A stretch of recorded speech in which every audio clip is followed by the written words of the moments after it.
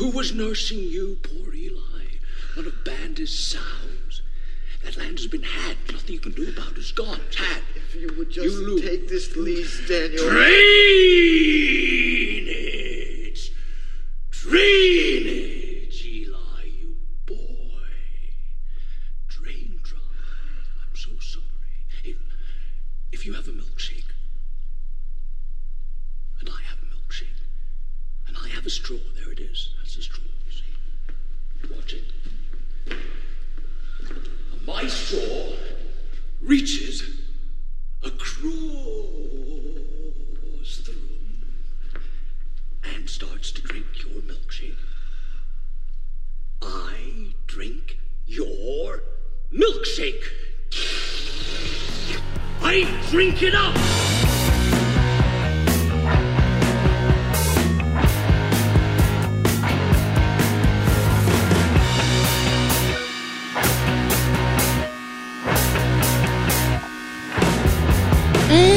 And welcome to the podcast that does, I think what it says in the tin, it's best film ever. My name's Ian. I'm Liam.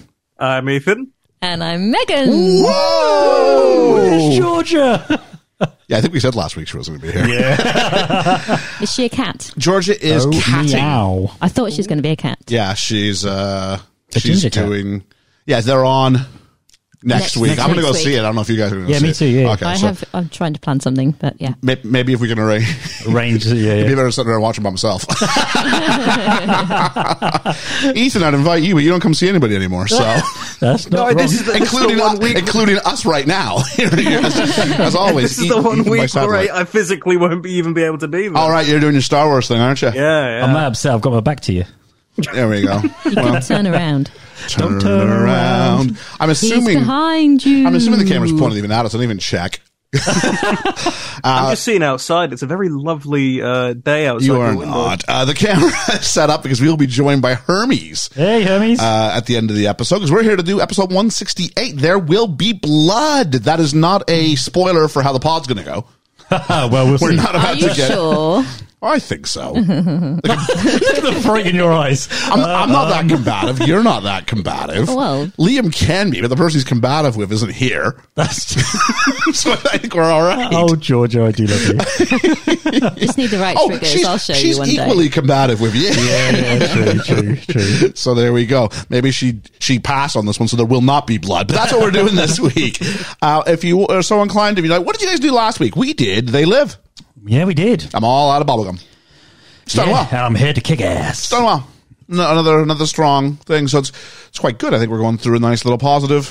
Oomph. Oh, nice. I like a bit of a spike in numbers. That's official podcasting terminology. A positive oomph.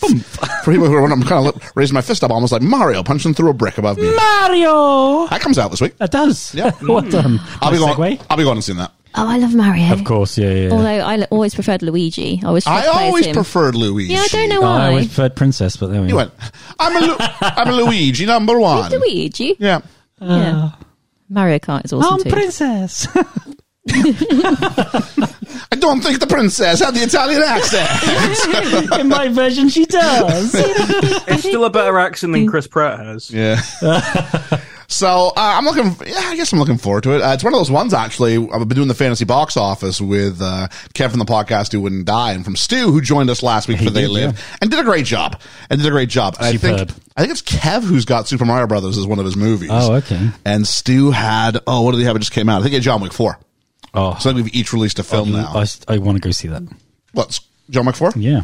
Yeah, I was going to go look into it because Anthony was up for doing it. And I'm like, I got to find 2 and 3. And then it was like some premium subscription of some sort. And I was like, yeah, I'm not doing that. I was driving down here earlier, and I heard on the radio, Top Gun Maverick not only saved the cinema during COVID, but that's his biggest box office movie of his career. Yeah. I think surprise me. I think we've talked about That this on the blows pod. my mind. I think every pod I've been on, you've mentioned that film at some point. It's a bit like Groundhog Day today. Well, we'll have to give you a drinking game for when you're on here. Oh, Yeah. Top Gun Maverick. Okay. We I'm do ready have for that. a slow gin Yes, we do. going on. I have a fast beer. And we have I have actually that and a fast beer beside me, so I've got multiple drinks on the go. So there we go. We'll shake it up later. Shake it up, shake it up. We also last week released the latest in our Friends retrospective, the one with 2 parts. We met Ursula for the first time. Ooh, yes. She was a character. I'm Mad About You. Yes. Yeah. So basically, it was one of those things where NBC put all their toys on the same night. And what if they all like showed up in each other's stories? Because George Clooney showed up as well, not as his character, but still as a doctor. Interesting. Yes. If you want to know more, Friends of the Podcast out last Friday. Cool. But tell you who's really cool.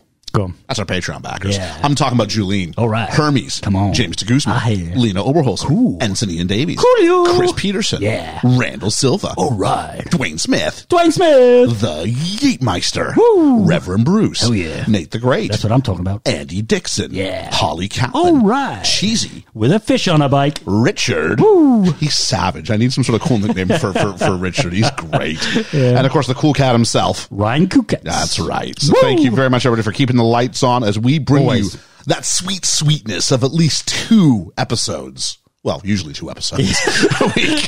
But you always get the main episode. Coming into your ears. Yeah, and we've done main episode something like, 3 years on the trot without missing one. 3 years. Yeah, I know. Even if we've had to do them back to back. Yeah, I got to think about something because I think I might be away the week after next. Interesting. Mysterious. So I may have to do something. I like how it's just come to you now. Well, no, because I volunteered to go on this like stag do. Oh, okay. Like a multi-day stag do. You volunteered to go on a stag do. It's not the kind of it's not my wheelhouse. The idea about going for a multi-day thing with a bunch of people who most of them I don't know. Yeah. Oh, okay, with a couple people who I work with, and I'm like, I really like the guy who's getting married. I was going to say, you must really like him. He's one of my very best friends, but I'm just like, the whole idea of just spending like 3 days at the end of my Easter break doing this, I'm like, is this really what I want to do? And then will it get in the way of and you come back a changed man. of what's going to happen in the pod? Like, I don't want to be rolling back in at like 9 o'clock at night. I'd much rather roll it at 6 o'clock at night. I'll take notes on the film in advance. Yeah. Sit down and be like, all right, let's do let's do the movie. You know what I'm saying? Just make sure you're here, Ethan. So there we go. Yeah, there we go. You have to take over the show. I've never missed an episode. No, you haven't. And you've even done an episode on your own. On my own. One of those Friday ones, yeah. On I know, right? my own. So there we go. We want to wish a very, very happy birthday to Andy Dixon, who will have a birthday on Saturday this coming week. Ooh. Happy birthday to you. What? Happy birthday to you. What? Happy birthday, dear Andy Dixon. Is this your princess voice? Yeah. So this is kind of a hybrid Mario almost going on there. Birthday to you. Sorry, my Tash got in the way. All right. I hope you appreciate that. I thought I'd bring up the charts again just because it's been fun. Yeah, I'll rapid fire through it. This week we were lucky enough to chart in Great Britain, in Canada, Australia, South Korea, the Netherlands, Switzerland, Poland, Nigeria, Egypt, Uganda, and number 4 in Ghana. Thank you very much. Thanks so much. Thank you, guys. Yeah, we were number 1 last week in Ghana, Ethan, but you weren't here to celebrate that with us. I did hear that, and I had a little dance. Did you? I heard it when I listened. Yeah, excellent. Best jollof rice in all of Africa. Stay tuned for Ethan's Rice podcast coming. It will be the cousin of the cousin of the cousin of the podcast of the BFE. We're not related. Let's do some reflections and corrections. Thank you very much. We start off with Josh from Next Favorite Movie, who said, finally catching up with Best Film for Pod on John Wick. And funny enough, I missed last week because I was at Disney World. Cool. And I could never do what that guy Georgia was talking about had. I had lightning lanes and it was still difficult to hit all the rides. Yeah, I'm thinking you got to phone ahead and sort of. He must do. It's good. It's good sort of publicity for the parks and that sort of lifestyle and yada, yada, yada. We've got Tom who says, hey guys, you now absolutely have to do Hell Comes to Frogtown, which also stars Rowdy Roddy Piper. Well, there's always next year. You never know. Yeah, you never know. Although I think I'll be looking for, I can imagine Felix will be directing us towards a different person for. Yeah, I think so. He's not one to do the same thing all the time. No. Where has he been? I don't know. He was here earlier.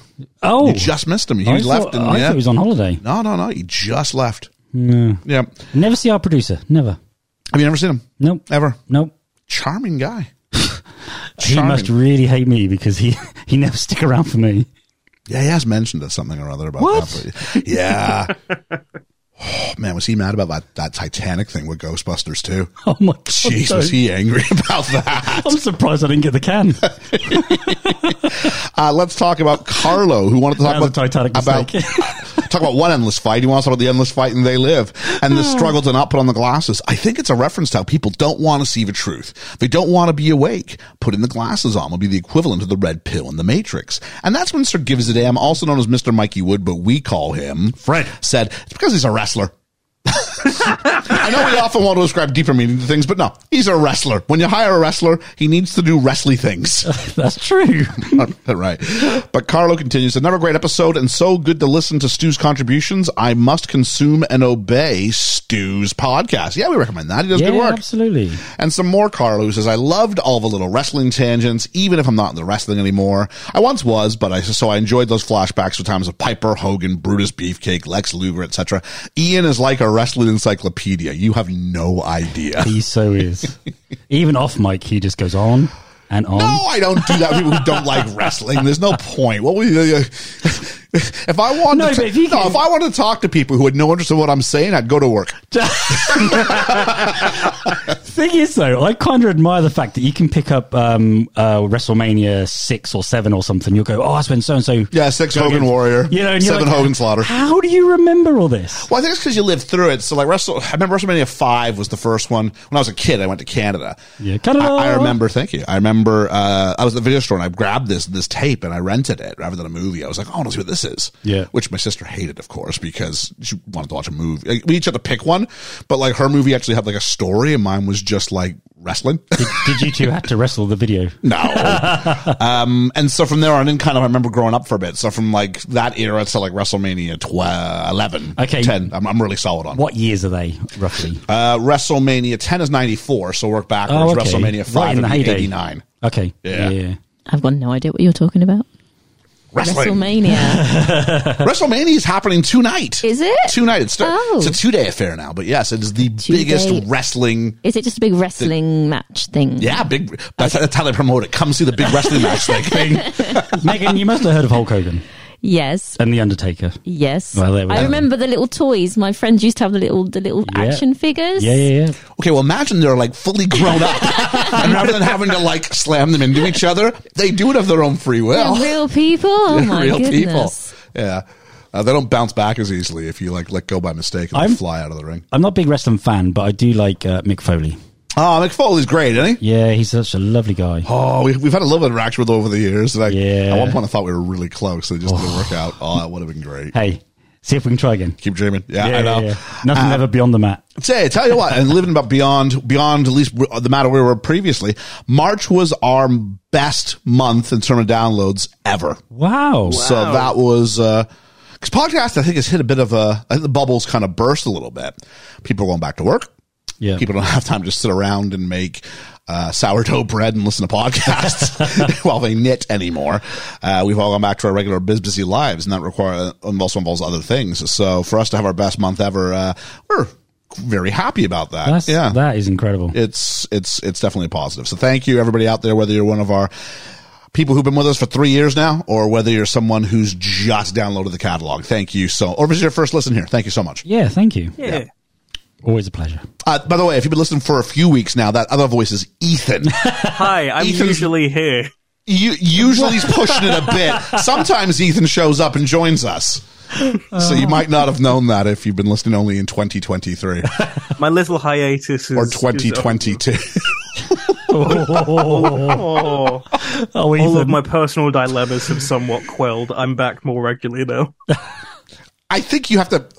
I hear you. I hope that's the case. But I think you have to... You can't just say that. I think you have to... You have to do it. Yeah. Sometimes some people say actions speak louder. I'm going to put that on a t-shirt somewhere. Actions speak louder. Then I'm going to stop it there. The worst thing is I just said that, but I know that next week I'll be gone. But I planned that like a year in advance. That was a planned absence. Yeah, and sometimes people have to be away. George is away today. That's okay. Yep. That's okay. Absolutely She's a fine. cat. She's a cat. She's a cool cat. Yeah. McCavity. I don't know any of this stuff. Let's do some general shout-outs. I want to thank Hermes for all the love. He'll be joining us later. Sci-Fi Remnant for the love. They did an episode on They Live. Gave it a listen to. Thoroughly enjoyed it. They even went into the short story in some detail. Oh, good. I was kind of hoping to read it, so I got spoiled a bit. But I was like, it's all right. Kev from the podcast what died with the greatest feedback I'll never be able to say on mic. Oh, I can definitely not say this on mic. Oh, okay. It's too foul. Tell me after. Oh, absolutely I will. Hermes continues with his fight against GIF of the Week and says tyrants are always slow to realize their power structure is crumbling, but not this week's because he won, right? Yeah. Hashtag not rigged. Hashtag BFE random word just proves it outright. Hashtag winning. Hashtag if you know, you know. Our GIF of the Week this week was cheese dip. A random word so bizarre, I forgot it instantly. Yeah. So someone said, hey, are you going to post the random word thread? And I'm like, I don't remember what it is. What was it? Someone had to tell me. Cheese dip. We thought bubblegum, didn't we? Bubblegum! Cheese dip. Yeah. That's funny. Stu from Stu World Order, who joined us last week. Yeah. Fabulous. And he sort of said, yeah, I'm hindsight, maybe I should have picked bubblegum. And I kind of went, you know, you've always got the freedom to, and I let it hang there. He's like, nope. And he just kind of just smiled. So I'm like, all right. What do we have here? It'll be interesting to see what came up. Yeah, it will be. We had Hermes, who distributed something about Fez, and he's just eating a piece of cheese. Now, I appreciate that 70s show reference, but it was cheese dip. Yeah. Yeah. It has to be dipped cheese. So, or some sort of action of dipping. I don't know. Cheese, yeah. So we go, your next favorite movie? It was just some sort of pool of cheese where a guy's like got nacho chips on his arm and he dips it I think it was animated, and he dips it in this cheese like swimming pool he's in. Yeah. Yeah, it was gross. Anthony and Davies did something with, it was some sort of food porn where someone had like this bacon cheeseburger and like dipped it into cheese. Oh. It was really, it was beautiful. Salivating. Absolutely. Chris Peterson, something about pasta that's just made in a cheese dip sauce. Russell the Postie had a good one. Stephen Colbert dipping a football into something and then eating it off the football. But I don't think it was cheese. I think it was ranch dressing. Oh, okay. Dwayne Smith. I think it was a Kim Possible gif. I'm not sure. Oh, I could tell you if that was Kim Possible. She's cool. I used to like Kim Possible. I like Kim Possible. There we are. So, but I didn't, they were all cheese. So something cheesy exploded and landed on them. Oh, okay. So that was. Sounds very Kim Possible. All right. David from Scriptical, who did another one of these self-made gifs. So he's got like Judge Doom with the dip in Roger Rabbit. Yeah. And at the end, he captioned, I think it said, who wants cheese dip or something like that. But it was, A, it was so quick. And B, the joy of GIF of the Week is in the hunt. Yeah. If you just create one, it's a different kind of creativity, but it's about who can find what's out there and bring it. Yeah. Yeah. So, the win goes to Step Taylor, our most vicious of trolls out there in the world, who did. It's WrestleMania Sunday. I mentioned that, right? Yep. A gif of two wrestlers walking down the ramp while one puts a giant block of cheese on another one's head. So he dips it, if you will. It's WrestleMania Sunday. How can you not give it to that one? So Step Taylor, you get the win this week. Well done to you. Why not give us a review? Apple or Spotify, I hear 5 stars. It's a nice number. 5 is the magic number. And just a quick reminder, if you want to get on GIF of the Week, you can go ahead at the end of the episode, listen for our random word, which Liam will give us. And then we're going to have to, you go ahead and you find a GIF on Twitter and at Best Film Ever Pod. That's us. That's us. And upload your GIF and make sure you use the hashtag BFE, random word. Random word. Hermes decided to show off his revolution by using a GIF from Les Miserables. Of the revolutionaries ready to go into the war. And I'm like, you do remember how that ends for them, right? It's not a good ending. There's a reason why it's called the Miserables. You know what I'm saying? It's not called the Victorious Ones. But you can hear the people sing. Yeah, not for that long. Can we talk about this for 2 minutes? We have an ad at the start of our episode, at least in this country we did. How mad is that? I downloaded last week's, as I always do. I listened to it for quality control check on the way to work. And it was this other podcast talking about, a movie podcast of that measure. How weird and cool as that. Yeah, very cool. I ticked the box and says, yeah, you can, we're available for that. Yeah. I was very surprised. Ah, hey, no one's more surprised than me. I thought we'd only have 3 listeners. Yeah. No, we're doing. How wrong am I? We're all right. Yeah. There's this other product like a legit product that keeps bugging me saying we'd like to sponsor your episodes. And I'm like, I think once I give them our actual data, like we're doing well. Yeah.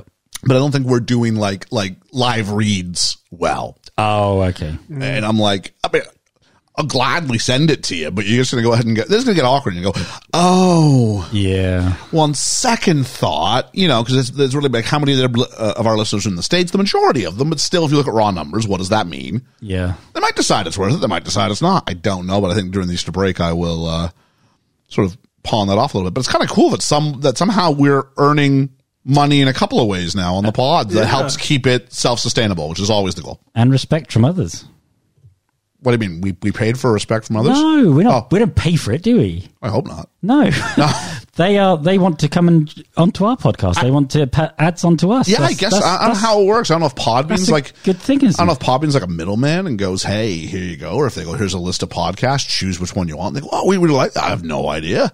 But the fact that we had an ad, I'm like, we sound borderline professional. Borderline. Yeah. Come on. I like borderline. Come on.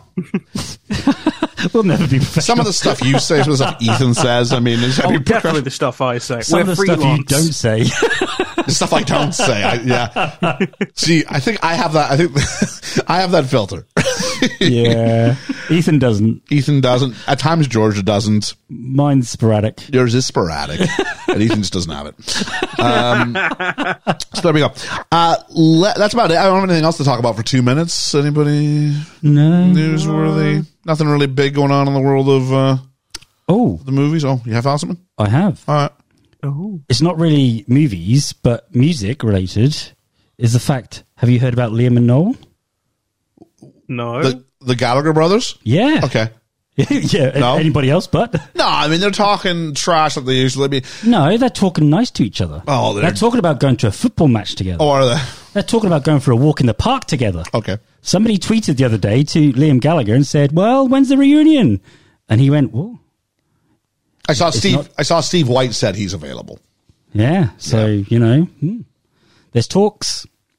Cool. You heard it here first. You did hear it here first. We did already. Why are we doing this? We're doing this because it's a choice of our BFF of the BFE. Hermes is coming on to talk about this. So let's talk about the pitch. I hit this button here for what Felix recorded before. He apologized for getting it wrong last week and not recording it. Yeah, he should. Yeah. I know he's the producer and all, but, Well, he's busy. He's busy.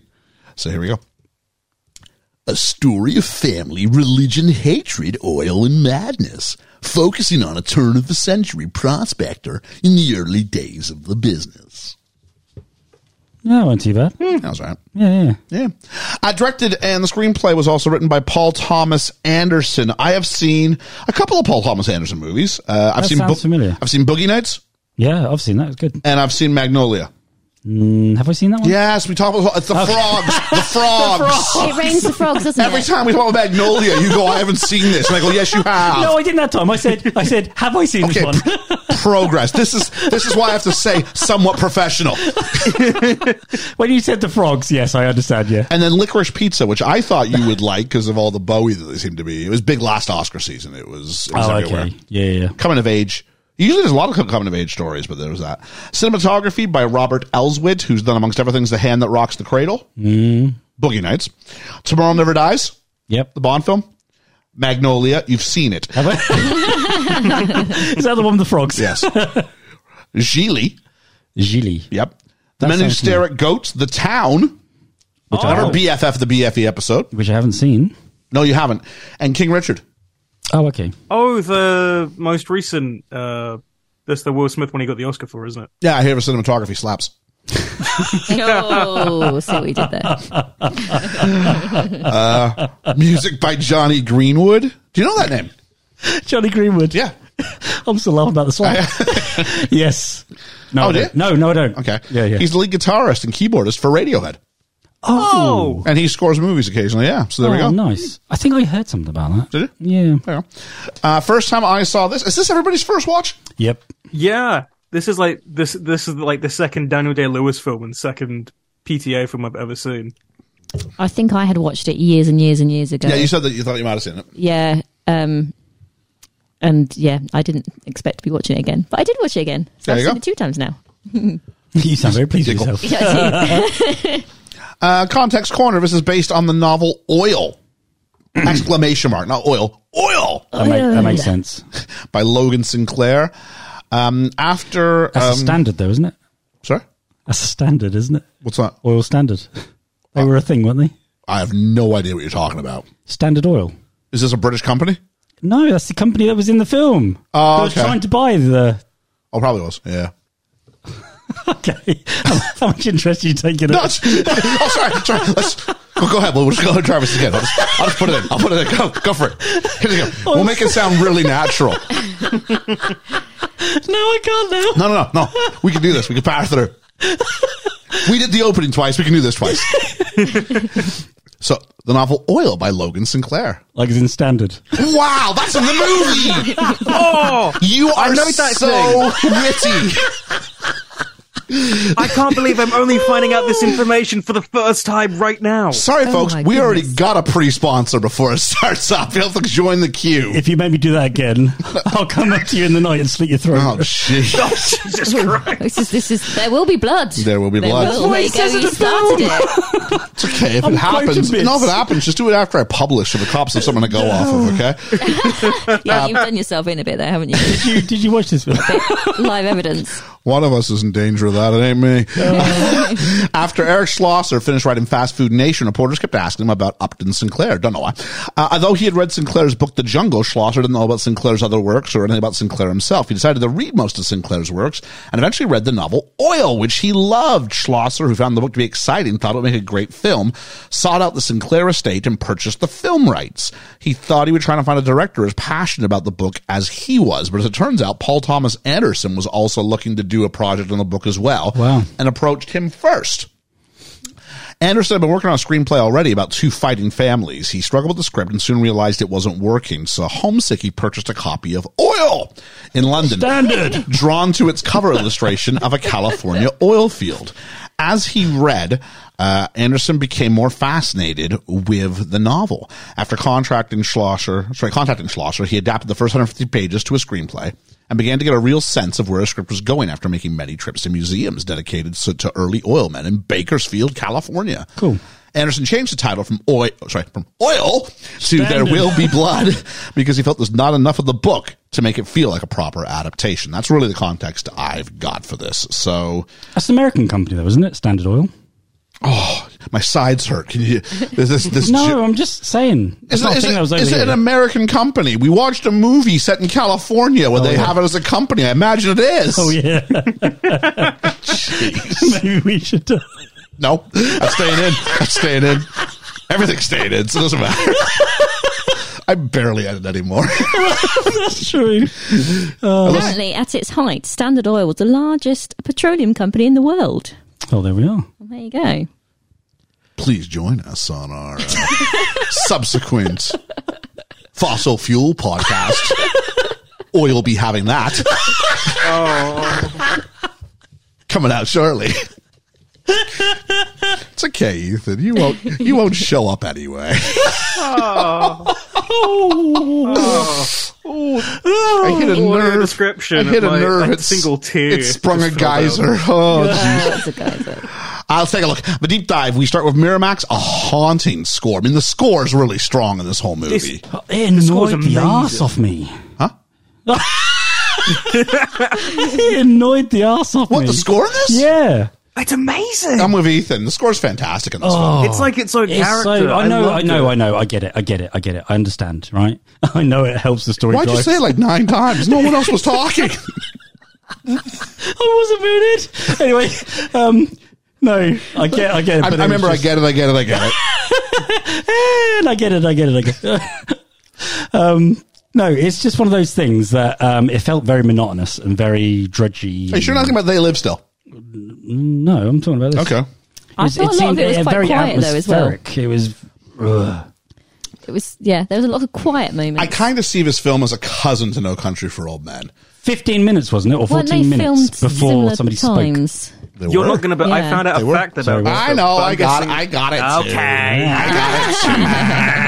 got it. I bet you I found something you didn't. No, you didn't. They're in that category that I call, what do I call them? That like the manly gritty films. Blokey gritty films. Yeah, that's it. It's in that category. Not to tip your hand as to where you're going with this week. No, not at all. But where are we at here? So the first shot though is of the California hills from this low angle, and it was like this lost discordant chord in the background. And we cut to someone working underground with a pickaxe, and we meet Daniel Plainview, played by Daniel Day-Lewis. He strikes me as the kind of actor who wouldn't play a character named after himself, but it's very helpful for people like me who host a podcast to do so. Okay, what's his name? Down. Oh, Daniel. What? I mean, I said last week Piper didn't seem like a George. I called him Roddy the whole movie, didn't I? Yeah. Because I'm like, he's not a George. Want to hear something funny? Go on. His name is Roderick George Toombs. His real name. George is his middle name. And I'm like, he's not a George. I think I learned that from listening to our friends over at Sci-Fi Remnant. That's funny. See, they do that. That's a whole nother level. I'm just like, how can we make fun of this movie? Yeah. That's all I want to do. Maybe we should revisit films that we've done and do a funny one. What, you think we've been doing the serious versions to this point? Hey, if we do there's certain ones you can't do. Like you can't do. Let's do the funny take on Schindler's List. Like you just can't. No. I don't think the cast was like end of cast photo. Now let's do a silly one. No, we can't do that. Okay, can we go the other way then and do a serious one on Top Gun? Oh, gee, did I? Oh, hang on, drink. Oh, you mentioned Top Gun. There we are. mentioned Top Gun. So, Paul Thomas Anderson said he would like to work with Daniel Day-Lewis, wrote the screenplay with the actor in mind. He approached him when the script was nearly complete. Anderson had heard that Daniel Day-Lewis had liked his earlier film, Punch Drunk Love. Ethan, you see that? I've not, but I was shocked to find out that he did that one. Is that Tom Hanks? Sandler. Huh? Sandler. Is it? Punch Drunk Love. I'm right here, Ethan, right? Oh, okay. Yeah, Maybe that's one on. The poster's him in this blue suit on this white background. Very minimalist. Is it Jen yeah. Aniston? Is that her as well? I looked through his IMDb today. I think it's Jennifer Aniston. Punchline is what I was thinking. Oh, okay. And so he wanted to go ahead and work with him. This gave him the confidence to hand Day-Lewis a copy of an incomplete script. According to Day-Lewis, being asked to do a film was enough to convince him. In an interview with the New York Observer, he elaborated what drew him to the project was, quote, the understanding that Paul had already entered into that world. He wasn't just observing it, he'd entered into it. And indeed, he'd populated it with characters who he felt had lives of their own. It was not Jennifer Aniston. It was Emily Watson. I don't know who that is. It's not Emma Watson, that's for sure. No. Emily Watson. We've done something by Emily Watson before, I'm sure of it. Let me look through her filmography. Please do. Every Wednesday night during... Kingsman. Sorry. No, it's good. Don't wait for that natural break in the conversation. We should harvest that. I was watching WrestleMania last night, the first night of it. Oh, it's the big fighty thing. The big fighty thing with real people. And the first match was someone against John Cena. Yep. And John Cena hadn't done a match in forever. So first thing you notice is how small he's gotten. Oh, okay. He's not nearly as big as he once was. Yeah. He's grown his hair out, things like that. But then other things that were just part of his shtick, like he always did like this one taunt during his music at this one, like his entrance was a well-oiled machine. It was those little nuances he just forgot to do because of muscle memory. He just hadn't done it in a year. Yeah. That's kind of like Ethan with this whole like, should I wait for them to stop talking? No, I've just found Ethan, it. No, I'm getting back into the swing. No, it's Kingsman with an exclamation mark. Kind of like oil. Standard. Kingsman. Standard. No, I will be there with you. We've been particularly kicky with Ethan today. He knows us all in a good jest. Oh yeah. He is crying though. It's the rocking motion that's putting me off. Where was I here? So every Wednesday night during editing, Paul Thomas Anderson, Kingsman, and the company Standard would have full name. They would have steak and straight vodka for dinner to keep in the mentality of Daniel Plainview. Oh, okay. That sounds good to me. Can you drink straight vodka? Well, maybe not straight vodka. I can't drink straight vodka. Only a tiny bit. Hang on. I can if I've been drinking. What? If I've been drinking, I can then switch to straight vodka. Can you? Because you can't. Once you've had one, then the rest don't. You can't seem really as strong. taste it. No. So I remember The straight bit sounds good though.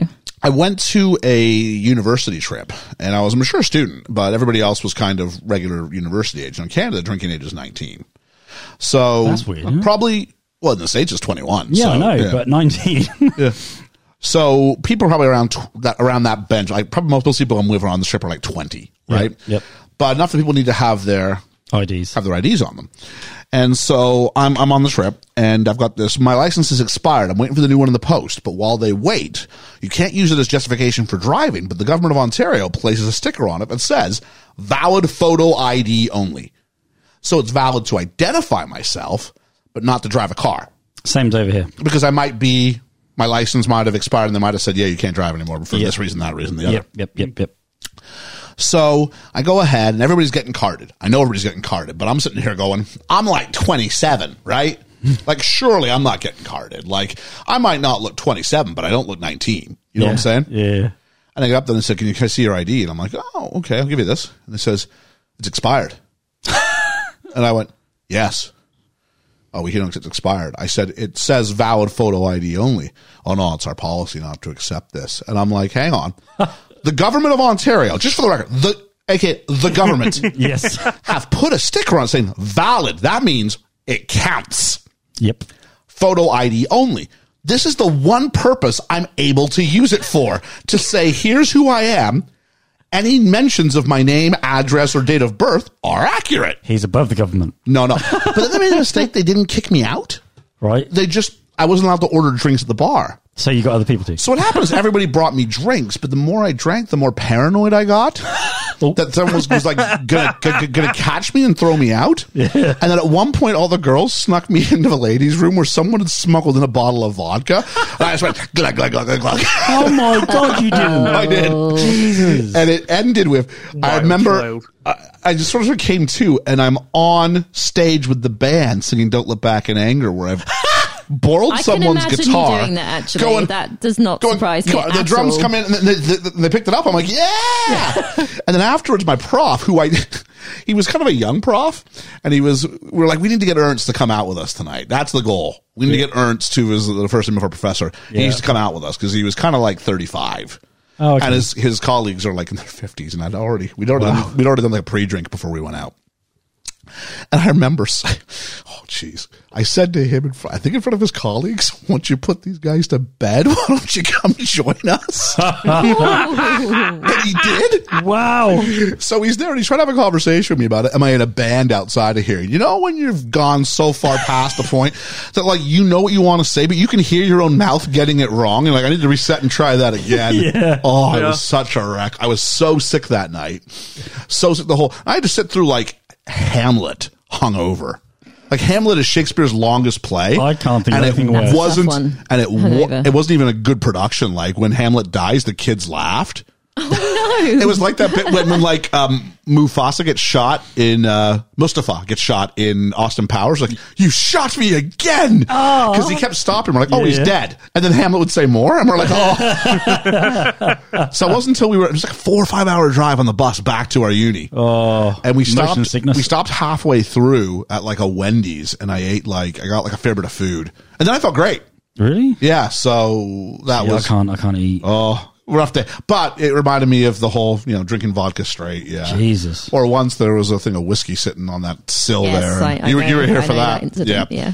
And I was like, I'm gonna have a drink of that. I don't tend to have things straight. That was the night. That was the night we did the. We did the Forbidden Planet reunion. Oh. And it was every time someone makes a mistake, you got to have a drink, and you weren't exactly on your A game. I was not on my A game. I wasn't even on my Z game. You were so angry, and we were just getting drunker and happier. That is the most scariest show I've ever done in my life. Yeah, we were right there with you. I went on stage not knowing what the hell I was saying, what the hell I was singing. And you're the lead. And I was the lead. You guys should do a B Company show podcast as well. What was that? Yeah, do a showcast. I mean, there's great stories in that sort of stuff. Yeah, I still know what the reach would be. But our friends over at It's a Musical, I had an idea at one point for something like that. Oh, okay. But I was like, there's just so many ideas, and you got to kind of go all in on. You kind of got to go all in on one, whatever it's going to be. Where was I at here? Steak. Drinking vodka straight from the bottle. Yep. That's it. So we're at 1898. The lack of score, and it's just Daniel Day-Lewis in this little hole by himself, and he's so claustrophobic. And there's no score to help us out, and he's just in the sparks kind of just going as he hits his pickaxe in his little hole by himself. And it's only serving to increase my engagement, I found, when I was watching it, because I was like, what's going on? What am I missing? What am I being withheld from? I figured it was important. I felt claustrophobic. He's trying to lift his stuff out of the hole. He sets like this piece of dynamite, and then he has to scurry up the sort of, and I'm like, yeah, but he's not hurrying quick enough. No, yeah, he's pretty relaxed for a guy who's got dynamite going off. The cinematography is just claustrophobic as he goes back down afterwards, and the ladder breaks, and he hits his head and blacks out, and obviously like breaks a leg or something like that. Yeah, I thought he broke his back as he comes to. Yeah, because he hits like right at the top of his shoulders, bottom of his neck. Yeah. So Morven takes care of him rather than take care of himself. He finds this rock, spits on it, sees there's a little bit of oil residue on it, and he drags himself. And we get like some nice ellipsis out of things. So we see him sort of pulling himself up the tunnel, and then we see him sort of dragging himself. And we saw how far away he was from civilization. And then he's laying on the floor of some like forge. This is why we have you on for ouchie. Ouchie. Little sound effects. Ouchie. That's just what I would be feeling if I was dragging myself up. Ouchie. Yeah, ouchie. I think I'd be a few more swear words in my vernacular. Yeah. But he gets to this like checking place, this verification validation place, and we see that it's indeed oil. And we jump then forward 5 years to 1902 or 4 years, whatever the first year was, and we see now his kind of system's a bit more streamlined, and there's a lot of oil, but it's all being done by hand. And that's hard work. And Lewis is looking full Bill the Butcher, which was my first remnant of a Daniel Day-Lewis movie, was Gangs of New York. Gangs of New York. Yeah. I just want to go back to that mine bit, right? I thought he was mining for gold. You did see some silver or gold right at the beginning, didn't you? Yeah, and I thought he stumbled across the oil. No, he's looking for oil. Oh, is he? Oh, okay. I didn't know if that was he stumbled across it and decided he was going to pursue that. I think he's spitting on it and knows what he's. I think it's kind of a process. Is that it's educated, because in California at that time it was the oil rush. Oh, okay. Yeah, liquid gold, TNT. Yeah, the Beverly Hillbillies. It is. Yeah. So. I said we got to Gangs of New York one day. Daniel starts designing an oil rig, which I looked up for a bunch of things what it was called. Eventually the film tells me it's a derrick. The rope gets thrown down, but it's got like a little, it's like a noose as it gets dropped down. And I went, there's going to be a theme of death in this movie. Yeah, you can tell. You wouldn't have thought that with the title, would you? That's true. It's not like there might be blood. There will be blood. Someone lets go of the rope, and the spike, the bit, I don't know really what to call this thing here. That's the drilly bit, isn't it? Yeah. Hits the ground, and the oil starts bubbling, but the man who drops the rope has to go down, and barely a word is said. It's just nodded, and he goes, all right, here we go. It's still really quiet, though, isn't it, this first bit? It's still really quiet. It's weird. And check it out, and it's almost fully submerged by the time he gets down there. They clean off the spike, and now the oil is freely flowing. And they even get some on the camera, and they leave it there. They do, and I kind of thought that was a nice kind of idea. I like that. It happens a lot in the film, and I really like it. Yeah, I didn't notice that. Did you not? No. A bit like blood splatter. Yeah, they sometimes leave it, don't they? So there's some oil. It's like on the baby. It covers men's faces who are down there. Do they do this because it has to be got now? I don't know what this means. Do you think the oil is I think do you have to take care of it now and you lose it, or someone comes and I don't know what the deal was with that. Also, why were they sticking it in pits? Because you can't transport it yet. The big issue was, we find this out later in the movie, it's a big theme, is that for much money as you gain on oil, shipping it kills you. Oh, okay. So it's like oil can go bad. It was under the ground before. It's just, you're just relocating it. Yeah. And then you got to figure out what you're going to do with it. And that's the question. I suppose you have to refine it as well, don't you? Oh, you could ship it like it is and then send it to a refinery for that purpose. Yeah. And so some of the rigging breaks, and it lands on the men at the bottom of the well, and there's some red among the oil that flies off this time. Yeah. And there's a point of view shot from Daniel's perspective of a baby, and I'm like, this suggests the baby's father was killed. And the baby is given some whiskey, and I think that's why Hermes picked this movie, because I think this is his backstory. I think some man gave him whiskey as a child, and that's shaped his whole future at this point. He knows Daniel Day-Lewis. There we are. And then we go 1911, and this is when we get our first lines of dialogue in the whole movie, and we are 14 minutes in. And 14, yeah. I was okay. I didn't miss it. I was all right. I was more intrigued than anything. Yeah. Slowly went downhill after that, but it's more intrigued up to that point. I was kind of wondering how long we're tipping our hands last. for it this week. What's going on with this? Sorry? I was kind of just wondering how long is the quietness going to last? Oh, it's like Castaway. You got to find your Wilson. But I liked the fact there was hardly anything said or spoken, and I'd like that theme to have stayed all the way through. At some point, the characters are going to talk to each other, Leo. It still was quite quiet in other moments, though. But talking's wasn't always fine. Talky. But it would have been nice to have that moments of, because that's what intrigued me from the start. I think there were enough moments of quiet reflection throughout this. I think I'm with you on that. So a baby is playing with his mustache, and he's making his pitch for oil, and says, you know what the difference is between oil men, prospectors, and speculators? And he calls himself an oil man.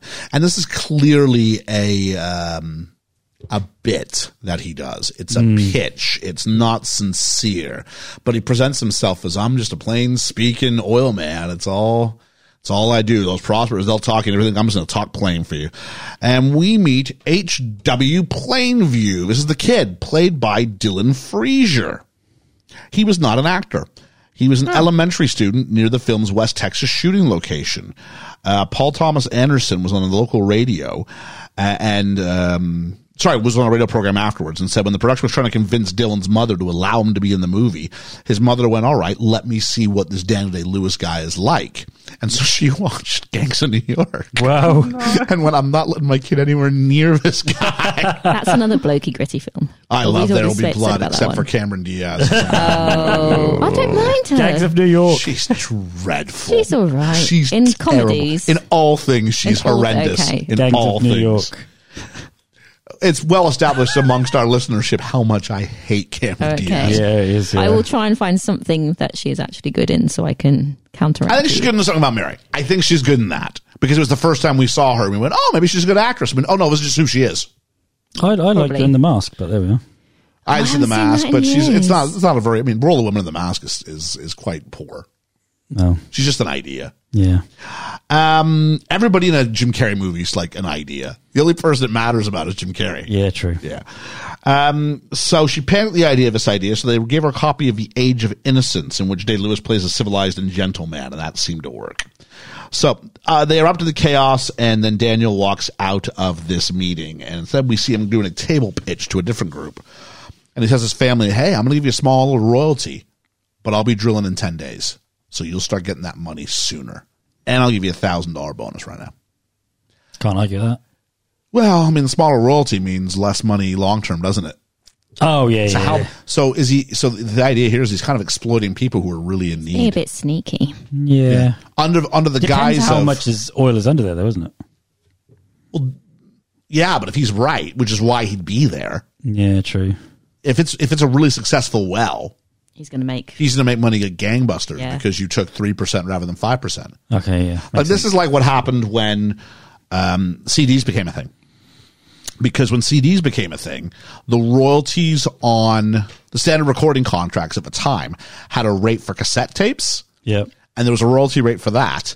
And then there was a lower royalty rate for experimental forms of media, which was anything not listed already there. Oh, okay. So when compact discs came around, all the companies were so quick to want to put on CD, embrace this because you could pay the artist so much less. Everybody, they didn't lose their shirt, but people made probably millions less because of the shift to CDs. Yep. Now, obviously, the next wave of contracts, they sort of fix that, but same sort of an idea here. So it sounds good unless it hits big. Mm. He's basically giving them offering the equivalent of, so $1,000 in 1902, was it? Or 1903? How much would that be now, Ethan? Was that a good lump sum. I'm guessing it was If I by then. look at 1911, I had 1902. I'm punting at 25,000. 30. It's 31,667. Okay. Nice chunk of cash. Now. Yeah, absolutely. Yeah. The camera is almost fully on him during his pitch, almost never on them. Yep. It's not about them. We're being introduced to his pitch. We need to hear this. Yep. They ask him, where's your wife? And he says she died in childbirth. And this idea about his wife would be a continuous kind of thing, because he ducks the question or gives different answers for the question throughout the movie. Mm-hmm. We cut to the oil spouting out like a geyser. So I think it landed.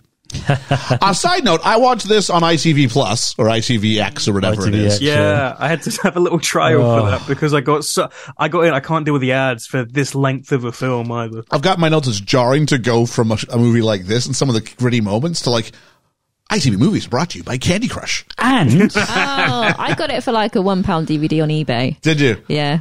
I should have just gone ahead and spent the money to rent it. and do you know what? That was always at crucial moments. Yeah. Didn't let it breathe a bit. No, I think if anybody else was here with me, I probably would have just spent the £2 or £3 and rented it off Amazon. But I thought if I get started early enough, which I did, I can probably have a good time. Yeah. So there we go. I have a 1 week trial for a streaming service I never use. Yeah, I've done that a few times. Yeah. And then canceled as soon as I'm done watching it and gone, there's my watch. Meet Paul Sunday, played by Paul Dano. There's a bit of a trend here, isn't Did there? you recognize this guy? He looked as his voice, I remember. Do you know what from? No. Ethan, I'm sure you recognize this guy. Oh, I love Paul Dano. Yeah, this is Dwayne from Little Miss Sunshine. Oh. The boy who takes the vow of from silence. The Batman. Yeah. Or the Riddler from The Batman. Yeah. Yeah, the first thing I ever saw him in was, It's funny because Then you his just voice said, that I Sunshine. picked up on. That's weird. yep. I thought he was good in this, though. Yeah, I think he's very good in this. I thought he matched up to Daniel Day-Lewis. Matched up, I think he outshone him. Oh, really? Yeah. Interesting hot take. Yep. He's got questions with the oil business and wants to partner up with Daniel Plainview, as he knows with his oil and cheap land. And he asks him, what church do you belong to? And Daniel says he enjoys all faiths, but doesn't belong to one. And So in other words, he'll go with any spiel at this point, yeah. to make I anybody won't commit happy. in case it's the wrong answer. Yeah. Our mystery man is very good. He says, I'd like it better if he didn't think I was stupid. Whoo! $500 in cash, and he'll go now. And he asks, is that your son? And he goes, yes. At which point I'm sort of playing on it. Did I read this right originally? Is this his son or is this not his son? They do keep bringing it up, don't they? Honestly, I think it is his son, but I think he likes to twist it and turn it to how he wants to pretend to him. It's totally not his son. No? No. He's a storyteller. He'll just say whatever. Earlier on, it's some other guy holding it the whole time. Oh, do you think that's the guy that got killed? It was the guy Yeah. Yeah. And so he takes the kid and uses him as an asset. Oh, that makes sense. Because think about it. Once he gets rid of the kid later in the movie, he brings his brother along because he wants that narrative of it's a family business. Yeah. That's the narrative he has to have to make this work. Yeah. Oh, okay. That makes People sense. are more likely to go with him That if makes he's got sense. a cute Yeah. little Yeah, kid yeah. sitting there going, I just thought he was just being nasty. And it also means that scene later on with the baptism, I'm like, oh yeah, he doesn't believe a single word about this. Yeah. Fletcher asks the mystery man his name, but the mystery man changes the subject. $500 is passed along, and then he says, I'm from Little Boston. He says his name is Paul and his family name is Sunday, and he wants to go now. And Daniel says, if I travel all the way up there and I find out there's no oil, I'm going to find you. I'm going to want more than my money back. Is that okay with you? And he goes, yep, I get why. That's fine. And I think at this point, the movie's got me concerned that Paul's lying. And I'm sort of on team, I'm on team Daniel early on because it's designed to do so. I watch him break his leg. I watch him drag himself. I'm going, this is a self-made man. This is the American dream, isn't it? He tips that from the beginning more. He's more, you like him a little bit more at the beginning, then he kind of in the middle until near the end you're just thinking, hang on a minute. Oh, I think he's on a downward slope the whole movie. He has You know, like a that's just seductive really- charisma. Yeah. It's a weird, because, yeah, we'll talk more when we get to the end. Yeah. Ethan, he's very greedy. Ethan, you were saying seductive charisma? Yeah, because the entire time I watched this film, it made me think of the video game Red Dead Redemption 2, because it's set at the same period of time, and it's about like a group of people who kind of suck, and one of the lead people who is the entire time becomes worse and worse and worse. It's just like, yeah, I'm going to tell you these stories and really big things up, but then they just snap at points. And it's that kind of, I want to believe what you're saying because you've got all this faith in yourself. Okay. Cool. I made it like a third of the way through Red Dead Redemption 2. Oh, no, that was number 1. Yeah, I have no idea. It's a long game. Yeah. So we go to Little Boston, I'm assuming. I was right. He travels to the Sunday Ranch under the cover story of doing some quail hunting, and they get to the Sunday Ranch and basically do some quick story corroboration. Is this here? Where is this location? He's sort of checking all the facts from the story.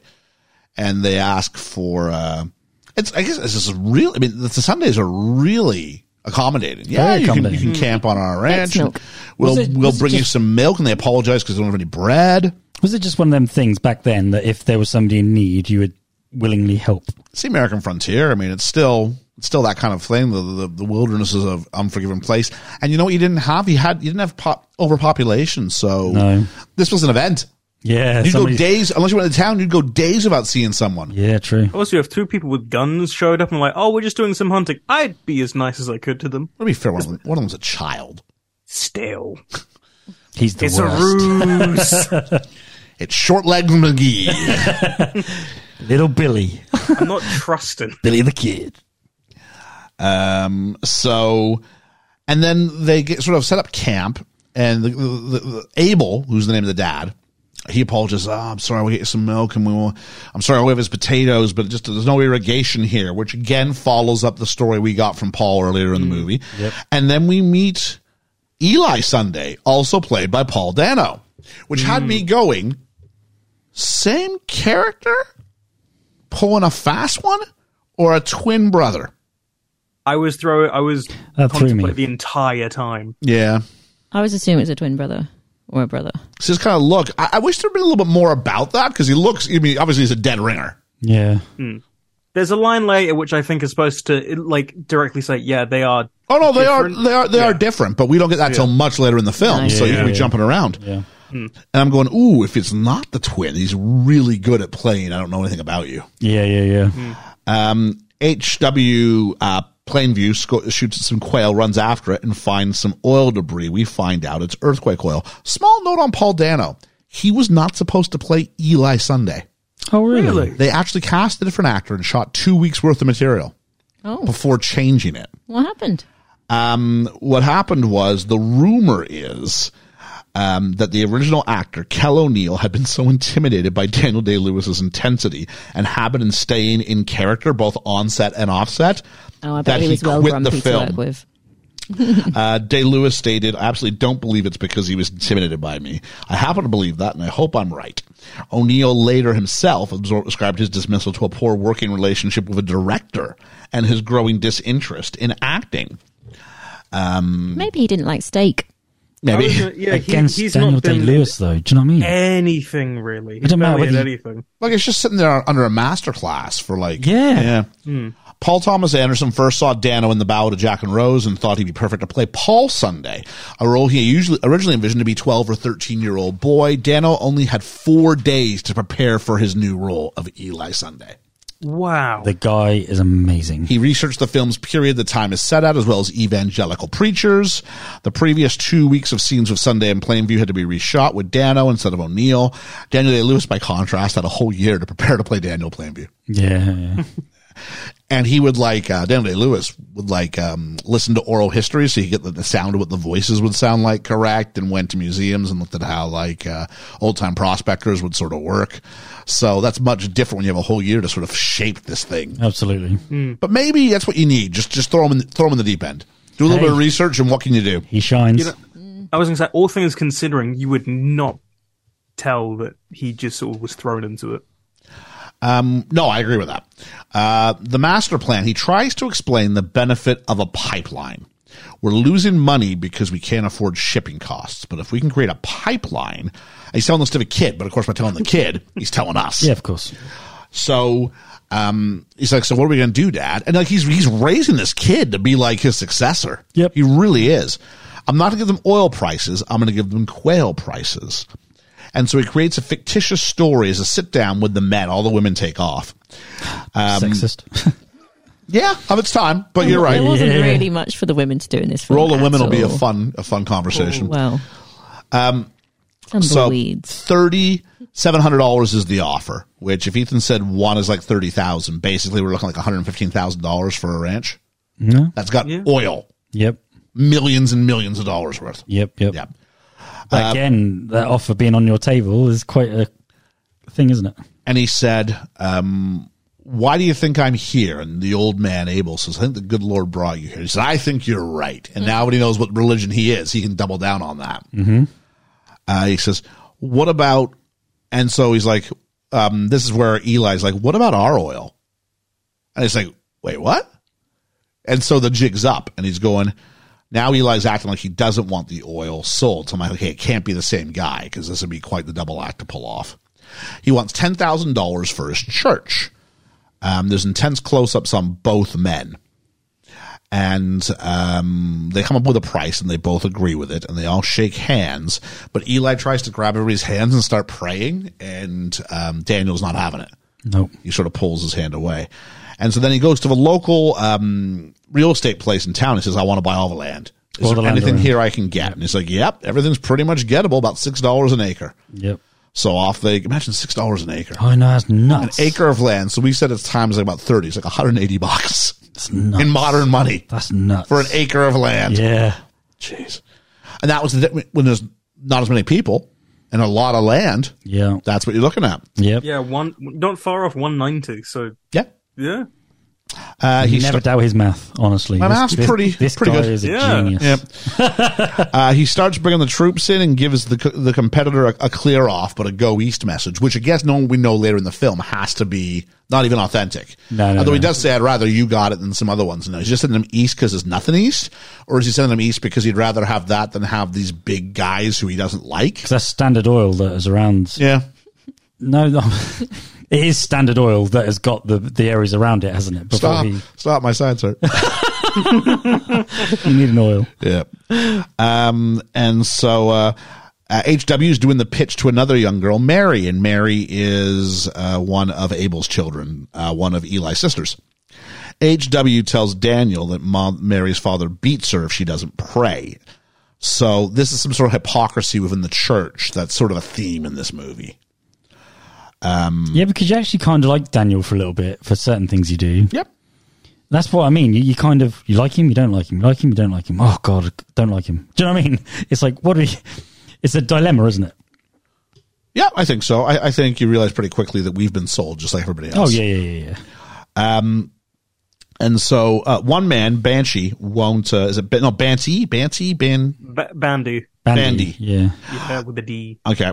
And he wants Daniel to come see him, which is like, no, he can come see me. And I'm like, you're the guy who wants all the land. This feels like a really silly choice on your part. He hasn't got to come to you, no. Yeah. The movie doesn't need you to have this moment yet. No. He does the same oil man pitch we heard earlier, but has been increased because he's more successful now than he was the last time we heard the pitch. And he's got a car. He's got a what? A car. Does he? That he drives around in, doesn't he? Oh, I missed that. Oh. So there we go. But it's been done over the development of a tent. So he's talking about, I bring family men. And we just see all these single men coming in.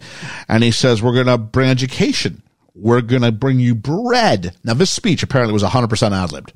Really? And so Paul Thomas Anderson he's got the character down to a T. It's exactly what he would have done. What does this place need? I'm going to promise you that. Everything you need. Running Everything water. you need. What are the things you're weak about? Yes. You want to hear, but I'm going to bring it to you. Let's do it. You can have crops. And so the cross-cutting continues, handheld in both scenes, but when they're building the oil, it's like really shaky as opposed to a speech where it's not as much. So I thought it was the idea of I'm promising you this, but look, it's not really that at all. Like a politician. Eli asks if a new road will go to the church. He's told that's the first place the road's going to go. So we go to church, and it turns out when they leave the church, you can see the rig, the derrick, from the church as they leave. And the church peeps then show up, and they're singing, and they're trying to recruit men who work on the rig. Yep. and they're not getting a lot of success. But as this is happening, we're getting hymns of the church, but it's not the only music. So it's like clashing. The music from the movie is clashing with the hymns they're singing, sort of representing, I think, the clash between the church-going people of Little Boston and the oil men. Yeah. Ooh, you might be onto something. I might be onto something. And so Eli wants to know if there's anything the church can do to help. And it turns out they're having a meeting and they're going to start up. He goes, why don't you let me bless? And he's got a real idea where he wants to kind of take this moment for himself. I really struggle with why he doesn't give it to him, though. Yeah, why not let him just like for a guy who's full of lip service? Why not? Yeah, you would. Why not do this? Yeah, I think it's to be like I'm in control of here. Because I think he's so susceptible to like judgy of him because he says like I always want to win. I'm really competitive. I think this is him saying I'm the showman here, not you. But would he not win over the church a bit better? Like, yeah, like what's the game? Like the long game, right? Yeah, exactly. The same reason why he says, I'll build you a church. Bless it. What's the worst that's going to happen? Exactly. Now, it does seem like he's at this giant speech lined up. It goes from, can you introduce me to, I'm going to say this. Can you say this and this and this? And it was like, okay, how about you just say, hey, I'd like to invite, Brother Eli to come and bless the derrick. Because what could go wrong? And so the ceremony, and he says, I'm better at digging for oils than I am at making speeches. And I'm like, oh, careful. This is what he's good at. I think he's a poor oil man as far as like actually finding oil. I don't think that's his skill. I think his skill is this. People. He hires people who are good at doing the oil stuff. Yeah. His best skill. He's a snake oil salesman. But in the sense that snake oil salesman was like elixirs that you would go around peddling. Like he's not this guy. But he is the guy who can go into a room and I can make you give me what you want. Oh, that's what I'm like. What he's selling is kind of shit. Like, it's sort of lucky, but he's great at peddling it. He's honest in the sense that oil happens, though. Oil is there. Yeah, he knows his stuff. He knows. It's not the oil doesn't show up. He doesn't ruin towns by the oil not coming. No, because he wouldn't go there unless he knew for almost certain. He just sells them the story that means, hey, they're going to give the oil rights to someone. It may as well be me. Yeah. And so there is this. I'm going to do this. Yeah, I am.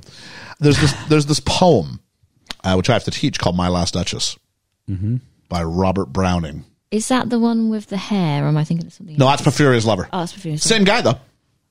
Same guy wrote both. I have read it, but I can't remember. Give me some lines from That's it. My Last Duchess painted on the wall, looking as though she is alive. I call that piece a wonder now. Fra Pandolf's hands worked busily a day, and there she stands. I said Fra Pandolf by design, for never pictured strangers like you that earnest. Yeah, I can go for a while. But there's one part, and so the whole thing is written in perfect rhyming couplets. And what that means is 10 syllables per line, and each line rhymes with the one that precedes it. So it's AA, so 2 lines that rhyme, 2 lines that rhyme, 2 lines that rhyme all the way through. That's really hard to do. It's really hard to write it. And each one's also an unstressed, stressed pattern. Yeah. So, like, if music be the food of love, play on, right? That would be an example of iambic pentameter. Yeah. Almost anything from Shakespeare generally fits that. Da-da-da-da-da-da-da-da. Very rhythmic. Yeah. So Justin Bieber is Skinny Boy. Yeah. The Gooners went down to defeat again. Like, these are all da-da-da-da. These are all ones I've used in PowerPoints for years and years and years. Because the Gooners are good this year. He said, please don't ruin it now. See, Ethan, I can be in the football too. And so he's been a lot quieter since Chelsea sucked this year. Have you noticed that? You know what? I've been, you. see, the thing is, while I wouldn't say I'm an Arsenal guy, I love Bukayo Saka, so I'm just glad to see him thrive. See, things a football fan would never, like, I'm not going to find a Chelsea player and start talking about, oh, I'm really happy for it. No, I'm not. See, I don't support Chelsea. You did No, I don't. You did. I was like, winning. Nah. Gosh, my finger's literally on the mute button, ready to go. He tried to mute you, but he couldn't. You stopped. But Where was I going with this before? Oh, so, and there's one part where he says, even had you skill in speech, which I have not. And you're like, oh, careful, because you've written this whole, you're speaking in perfect rhyming couplets. The whole thing disproves that. There's not one mistake, and you're claiming you're not good at it. So as weird as it sounds, when I heard him go, I'm not very good at the speaking part, I went, ooh, liar. Yeah. You are a disturbed He's a master individual. of deception. He's great, because he just plays the, I'm just a plain speaking oil guy. That's all I am. I'm not good with the words. I'm good with the oil. Yeah. And it's like, no, this is the part that you are good at. Yeah. This is your skill. He sees the consequences later on, though. So He's even named the well after the little girl, Mary. This is the Mary one. Yeah.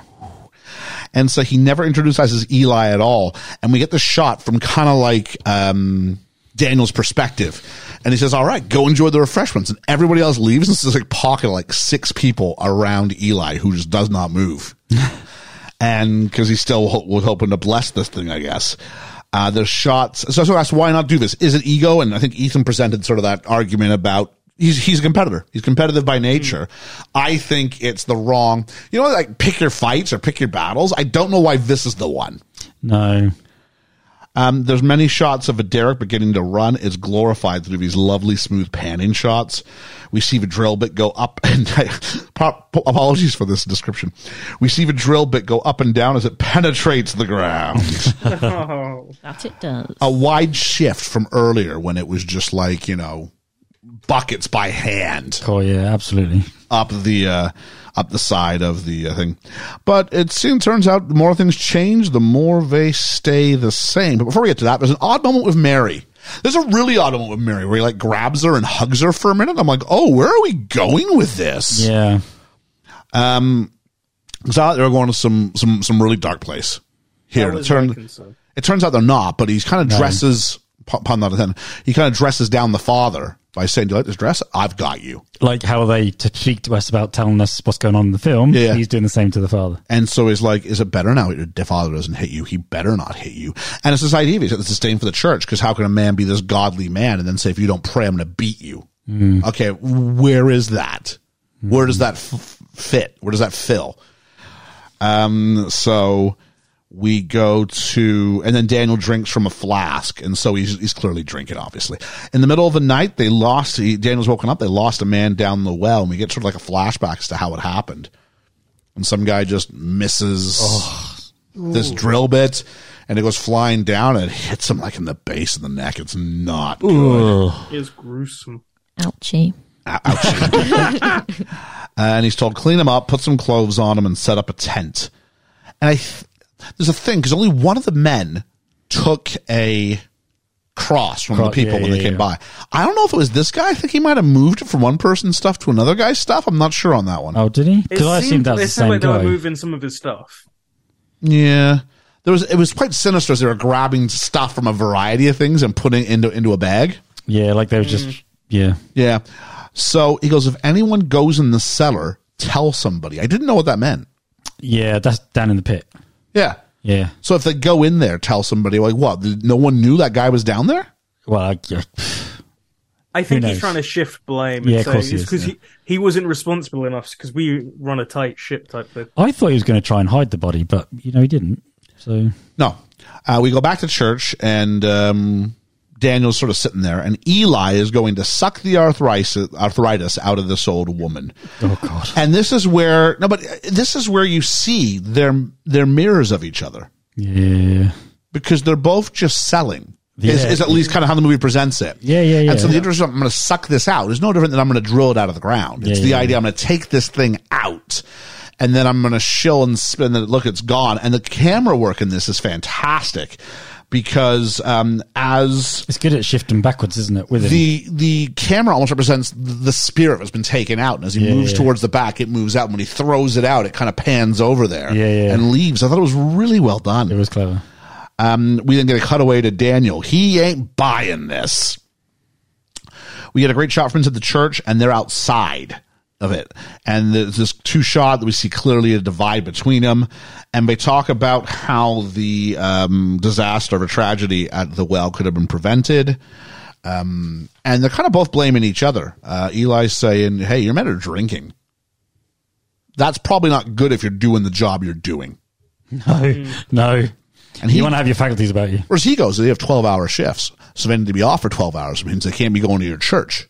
So you've tired them out with your Bible. No. And I'm like, okay, that's a bit of a stretch. That is a bit of a stretch, yeah. And so the church, we find out, needs to expand. The congregation is growing. And he gets told, you put on one hell of a show, referencing everything he saw as a work of fiction. Yeah. Which part did you agree with what I just said, Liam? The bit that you said about the work of fiction. Yeah, you didn't hear a word I said. Go back and tell me. It's a really salient point. Yeah, go on. Standard Oil. Daniel Kingsman.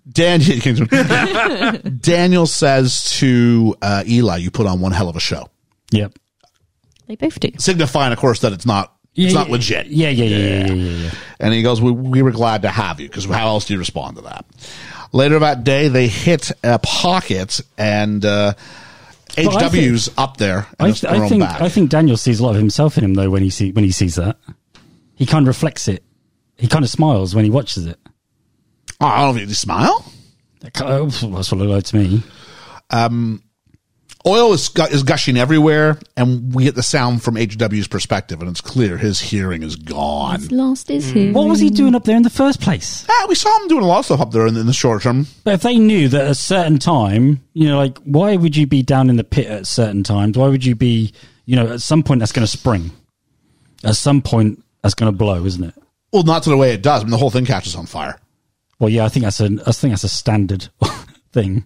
What? Your oil thing catches on fire? Well, how often do you see in oil fields? Like, I remember when I was a kid. There's controlled burning ones. I know what you're talking about there. Oh, okay. That's what I That's not what this is. Oh, no. But that's what I reflected back to. This is a giant disaster.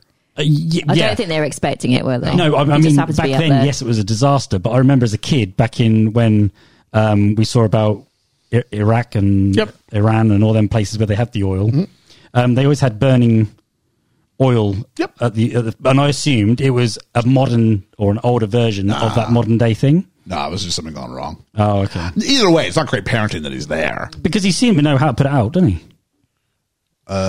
Who? Daniel. I think it's him going the things when he starts hitting those things off. That's like, I'm done. Like we're sacrificing this. Once he starts hitting those things off and then putting the stuff in to collapse so that's it. Not, that's them going. That was capping it and just trying to. Oh, it's capping. It's like, yeah, we're done. We're going to have to build a second well somewhere else. Oh, okay. And then drain it from there. Yeah. Oh, okay. In a sense. Because it's not like a direct down. Like it's one giant. Yeah. Imagine a vault with many entrances. Mm-hmm. Cool. Or a very long score. We'll get to that. The score, I've said here, the score here is scratchy and very percussive and fantastic with strings that are all minor and discordant. I wrote that it's a shame the fire is CGI, and then I'm gone, wait, I think I'm wrong, because I found a fact. Okay. This was shot on location in Marfa, M-A-R-F-A, Marfa, Texas. The neighboring film production was No Country for Old Men.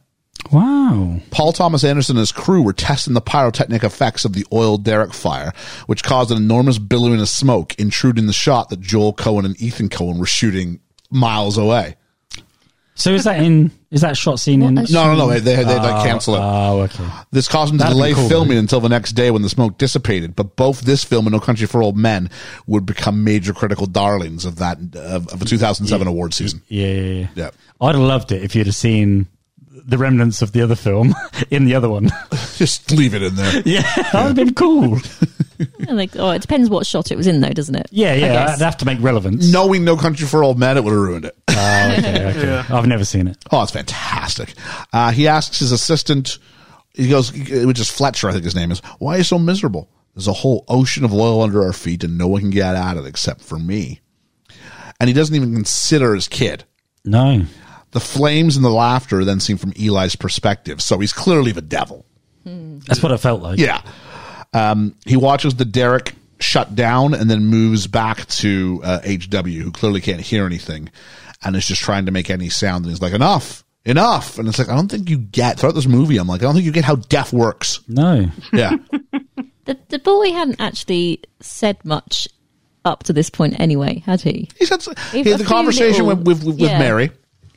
He had a conversation with his dad a little bit. He's the one who finds the oil in the first place, doesn't he?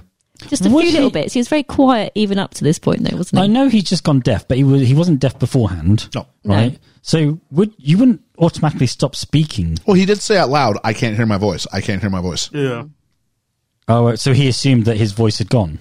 That's why he kept trying to make noise after that. He was trying to do anything that would make anything that he could hear. It must be weird to talk and not be able to hear what you're saying. So you've just got to rely on your muscle memory, I guess. Yeah. Yeah. Which, for the most part, and this kid at some point say something? I think, yes, the kid at some point he does say something. And you're like, wow, it's not as, like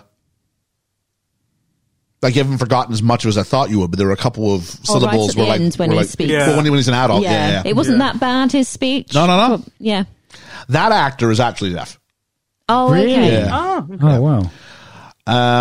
So I said that already.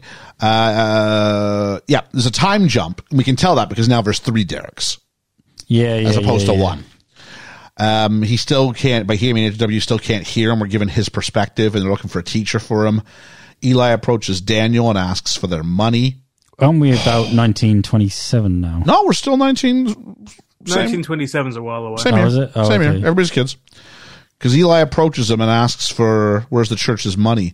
And Daniel literally slaps him around. Cool, doesn't he? Chastises him for not healing his son. Pulls him by the hair and almost drowns him in an oil pool. And he tells Eli he's going to bury him underground. And it's a really intense scene. Yeah. And the deal is, if you're a great healer, great. There's my kid. Get to it. And there's rage. But I thought he knew that he wasn't. I think it's the fact that he He's can calling walk. him out, isn't he's he? calling him out. So that you walk around pantomiming as Yeah. this. Yeah. So we then go to the Sunday house. And as in like the house where the Sundays live, not like a special house. I'm not using a slang word for a church. And so it's an interesting shift. For the first time all film, we haven't been with Daniel. Daniel, yeah. And he's just caked. Eli's just caked in mud and oil. And he lashes out at his father. He calls him stupid and lazy for letting Daniel do all the work. And he's like, you think God will forgive you for your stupidity. And then he crawls over the table and like assaults his father. He's a madman. He says, it was Paul who told him to come. I know it. And I kind of thought the movie could have been better if we actually had a return of Paul at some point. Yeah. I thought there was something missing there. Maybe it's too deep in Eli. The first one. Yeah. I honestly thought Paul was at the end and that was going to be like a thing. That it wasn't Eli, but it was Paul. Yeah. I'm glad I was wrong. We see another man make his way to Little Boston, and this is Henry, played by Kevin J. O'Connor. I'm your brother from another mother. I want to know if this is the origin of that statement. Yeah. I'm sure it came from somewhere else. I'm wondering how old that statement is. Or did that not exist then? Or, would somebody have said that until later on? I don't know. Sometimes people take artistic license, don't they? And what was actually used in certain times. I think he's just being literal. I don't think he's using like a term that existed at that point. I'm wondering if 2008 or 7, this film is the origin of that statement. Oh, okay. Maybe. Or his brother from another mother been around before that? I want to say before, but it feels like it should be before, but otherwise then it's a real lazy, otherwise it's too cliche to put in a movie, isn't it? Yeah. Oh. Let's find out. Okay, I just Googled this and it says, the saying my brother from another mother is thought to have first been used in the 2006 film Snakes on a Plane. What? That's what I thought. I was like, what? I had that same shock. That was the first thing that popped up. So whether that is true or not, probably not. Subsequently, it was used in the 2007 film Rush Hour 3. This is right around that time frame. Yeah. Well, there you go. 2008. Snakes on a plane. There we are. Who'd have thought, eh? That's funny. So I don't know if it's necessarily in the public consciousness. Do we know who this guy is in real life? Because his voice sounded familiar again. Kevin J. O'Connor, I didn't look him up. I'll have a check. No. By the way, while you're checking things today, Ethan, can you check up some Age Game. Well, Age Game, of course, but can you use some critics as well, please? Oh, yeah, of course. There we go. Good lad. So we found out their father died, and Georgia has sent fifth seat stuff. That's excellent. And so Daniel wants proof that you are who you say you are. And so he's got the letters from the sister. He's got a diary. He's got all this sort of stuff. So it feels pretty good. He said, look, I wanted to be an oil man, but I'm not very good. I did some time as well. I built some roads. That was hard work. I feel that's the truth. Check out our Cool Hand Luke review. Yeah, on a chain gang. I'm not sure because I think everything he says has to be corroborated by that diary. I know. I think the prison bit, I think that's true. But he's got the diary. So if the diary makes no mention of prison ever, then you're found out. Yeah, but you could have a diary for 2 years. You can have a diary for 10 years. I think everything. Okay, we won't have a definitive answer, but I think everything he said is nothing but I think, a retelling. I think 90% of it is everyone's lying in the film so retelling. far, so. But I think 10% of it is true because you have to have a little bit of element of truth to make it real. Cool. That's how I interpreted it. We're at an impasse. We can't. One of us will be unable to prove the other one right or wrong. But I'm right. No, I'm joking. Ethan, what do you got? Ian is always right. So Kevin J. O'Connor has basically just been like minor roles and everything, but he was in Steel Magnolias as Sammy DeSoto. I don't know if that's a name that will ring a bell for you in that film. No. He's violent one. He's probably one of the kids. Yeah. Yeah. He's his other big credit apparently is Dr. Mindbender in G.I. Joe: The Rise of Cobra. Oh yeah, that's what it is. Dr. Mindbender. So, no, it's his voice that threw me. When is milk not milk? Daniel forces HW to drink a glass full of milk laced with, I'm guessing it's vodka. Or whiskey or something. Well, they said that it was clear, and they said that, they always drank vodka to keep themselves in his mindset, so I'm guessing his drink is vodka. Yeah, something. Yeah. I'm guessing he's trying to knock his kid out. Yeah, that's what I feel. I'm going to like. have him sleep. Yep. I'm going to try and get my kid to sleep all the time. That's all I'm going to do. That's an old thing, that wives' tale thing, isn't it? That they used to do years and years ago. I've shared this in the pod before. My mom and my stepdad got me liquored up on brandy to knock me out one Christmas Eve. Really? They made me like this hot chocolate. I couldn't sleep. I was too excited. Yeah. Oh, well, Too that's excited. not in a sinister way. No. It wasn't like that's kind of a nice, almost lovable way to do it, I guess. I'm like, this tastes funny. And it was almost like a scene where they're like, here. And they like, tip it up, keep drinking. Keep drinking. Bless them. They're probably just like, we just want to put the presents under the tree. Probably haven't wrapped them yet either. So we just want to put the presents under the tree. Yeah. I was thinking throughout, though, does he actually care for his son, as it were? I think he does to a point because, like you said, I know that kind of comes in more at the end, but I think he cares about him as an asset.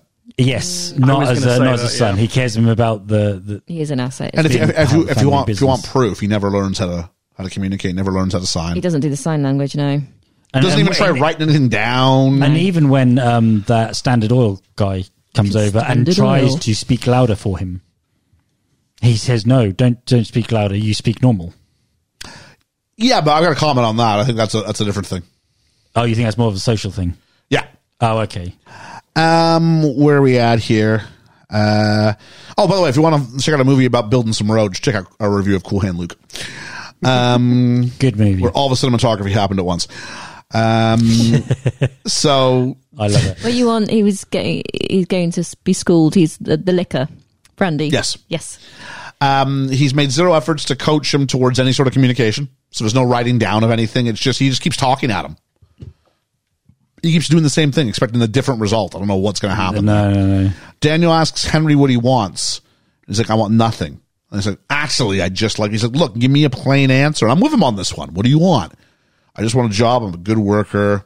That's all I want. And he goes, all right. And then he starts asking stuff like, well, did my mother know about your mother? And he's like, I don't really know. Meanwhile, HW is looking through Henry's stuff. And I've got my notes. Is that a gun license or just an advert for a gun? I thought it was going to be something. It wasn't. No. And it's upside down. Yep. Daniel asks, are you an angry man? And Henry says, I don't think so. He goes, do you get envious? And he goes, I have a competition in me. I want no one to succeed. I hate most people. And this is my thing about podcasts where I'm like, there's room for everybody at the table. Yeah. Yeah, our success doesn't mean we get in the way of someone else's. I guess he's trying to say, if you're like me, you would understand. Are you an enemy? If it's Are in you a me, competitor? it's in you. And Yeah. I've got, is Henry seeing the writing on the wall here? Because I am. Yeah. Henry asks about HW and his situation. He also asks about his mother, and again, Daniel refuses to acknowledge the question. So at this point, I'm like, yeah, 100% not his kid. And I start working, and it'll be confirmed later.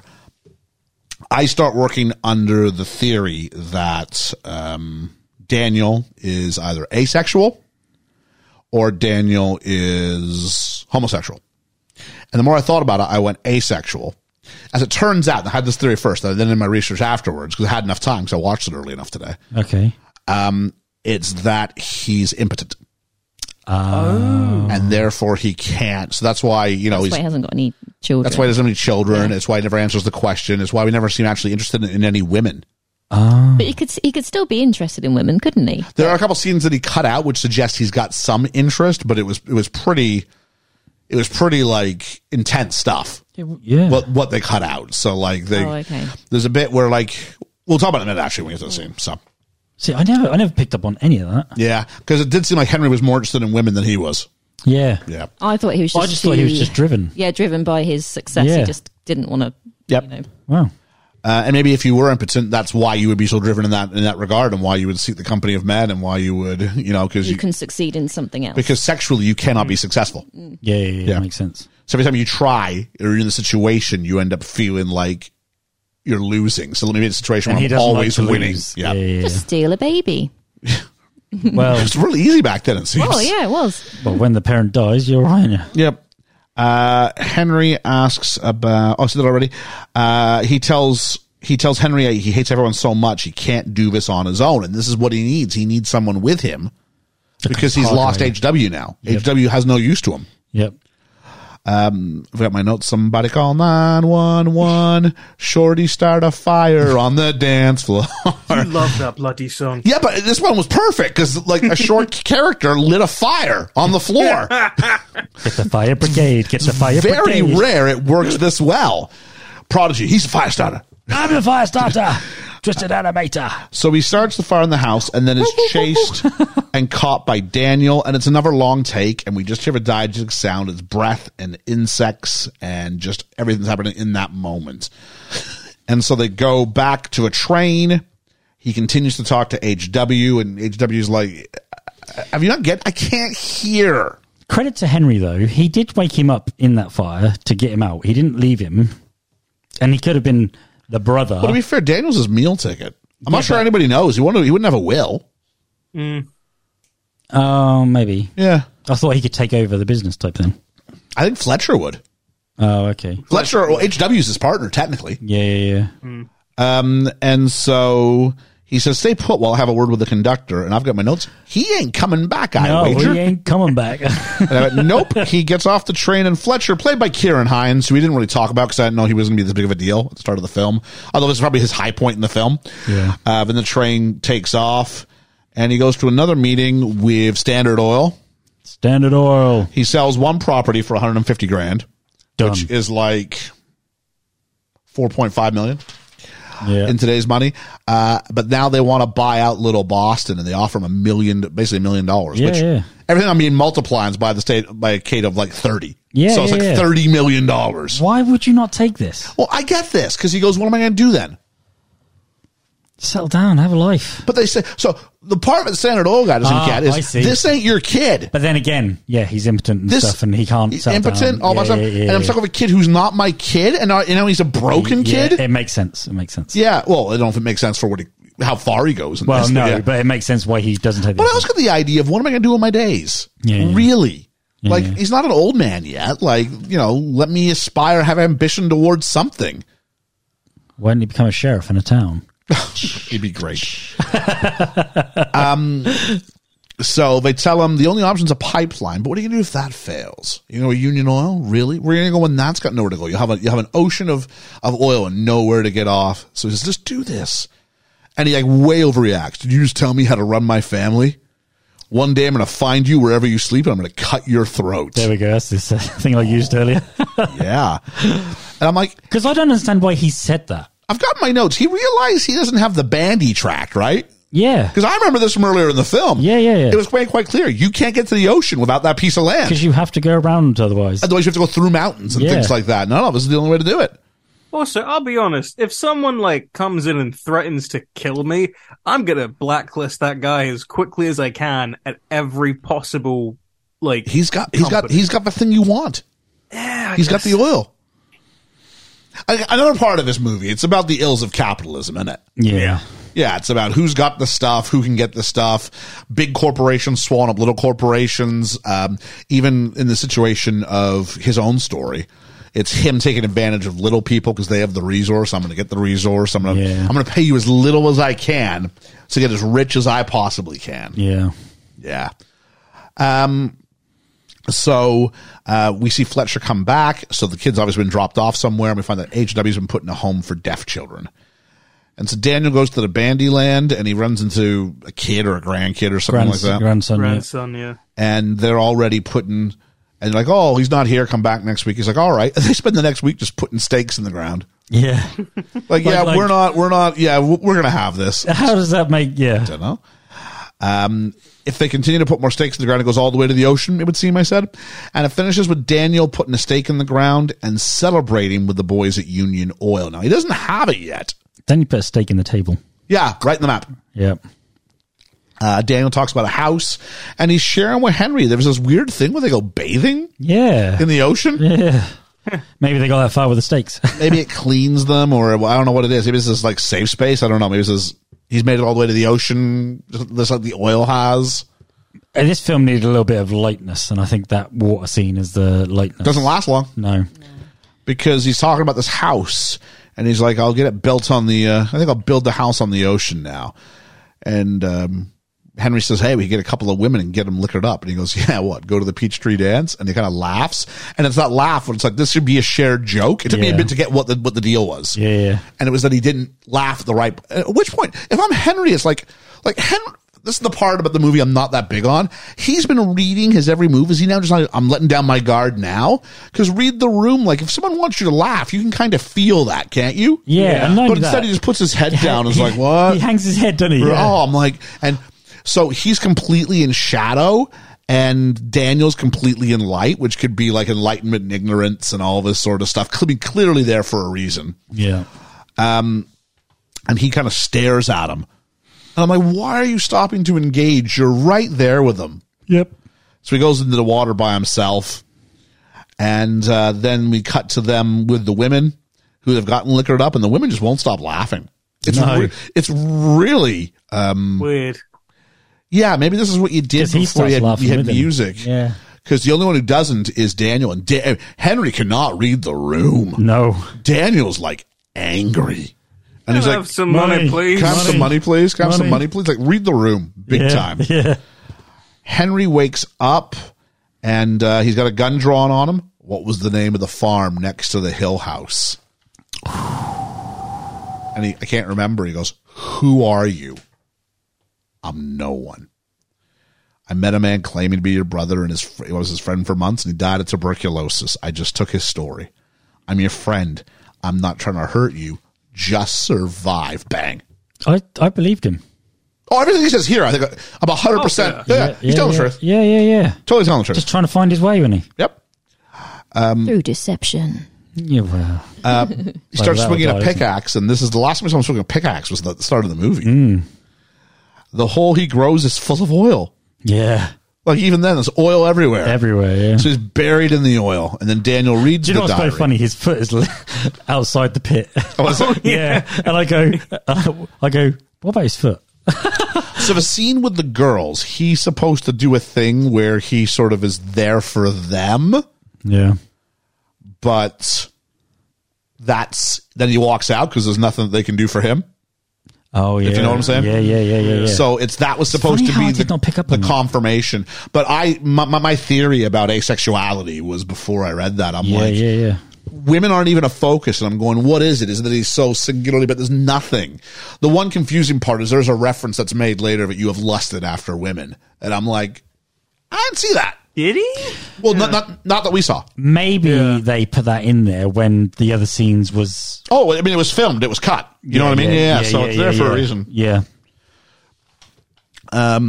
Meet Bandy. He wakes up at gunpoint, played by Hans Howes. I like Bandy. Me too. It's abrupt. He knows about the pipeline. says, God told me what you should do. Oh, what should I do? You should be washed in the blood of Jesus Christ. Oh, I am. He goes, no, you need to go to Eli's church. The church of the third. Is it the church of the third communion? The third, oh God. Something, isn't it?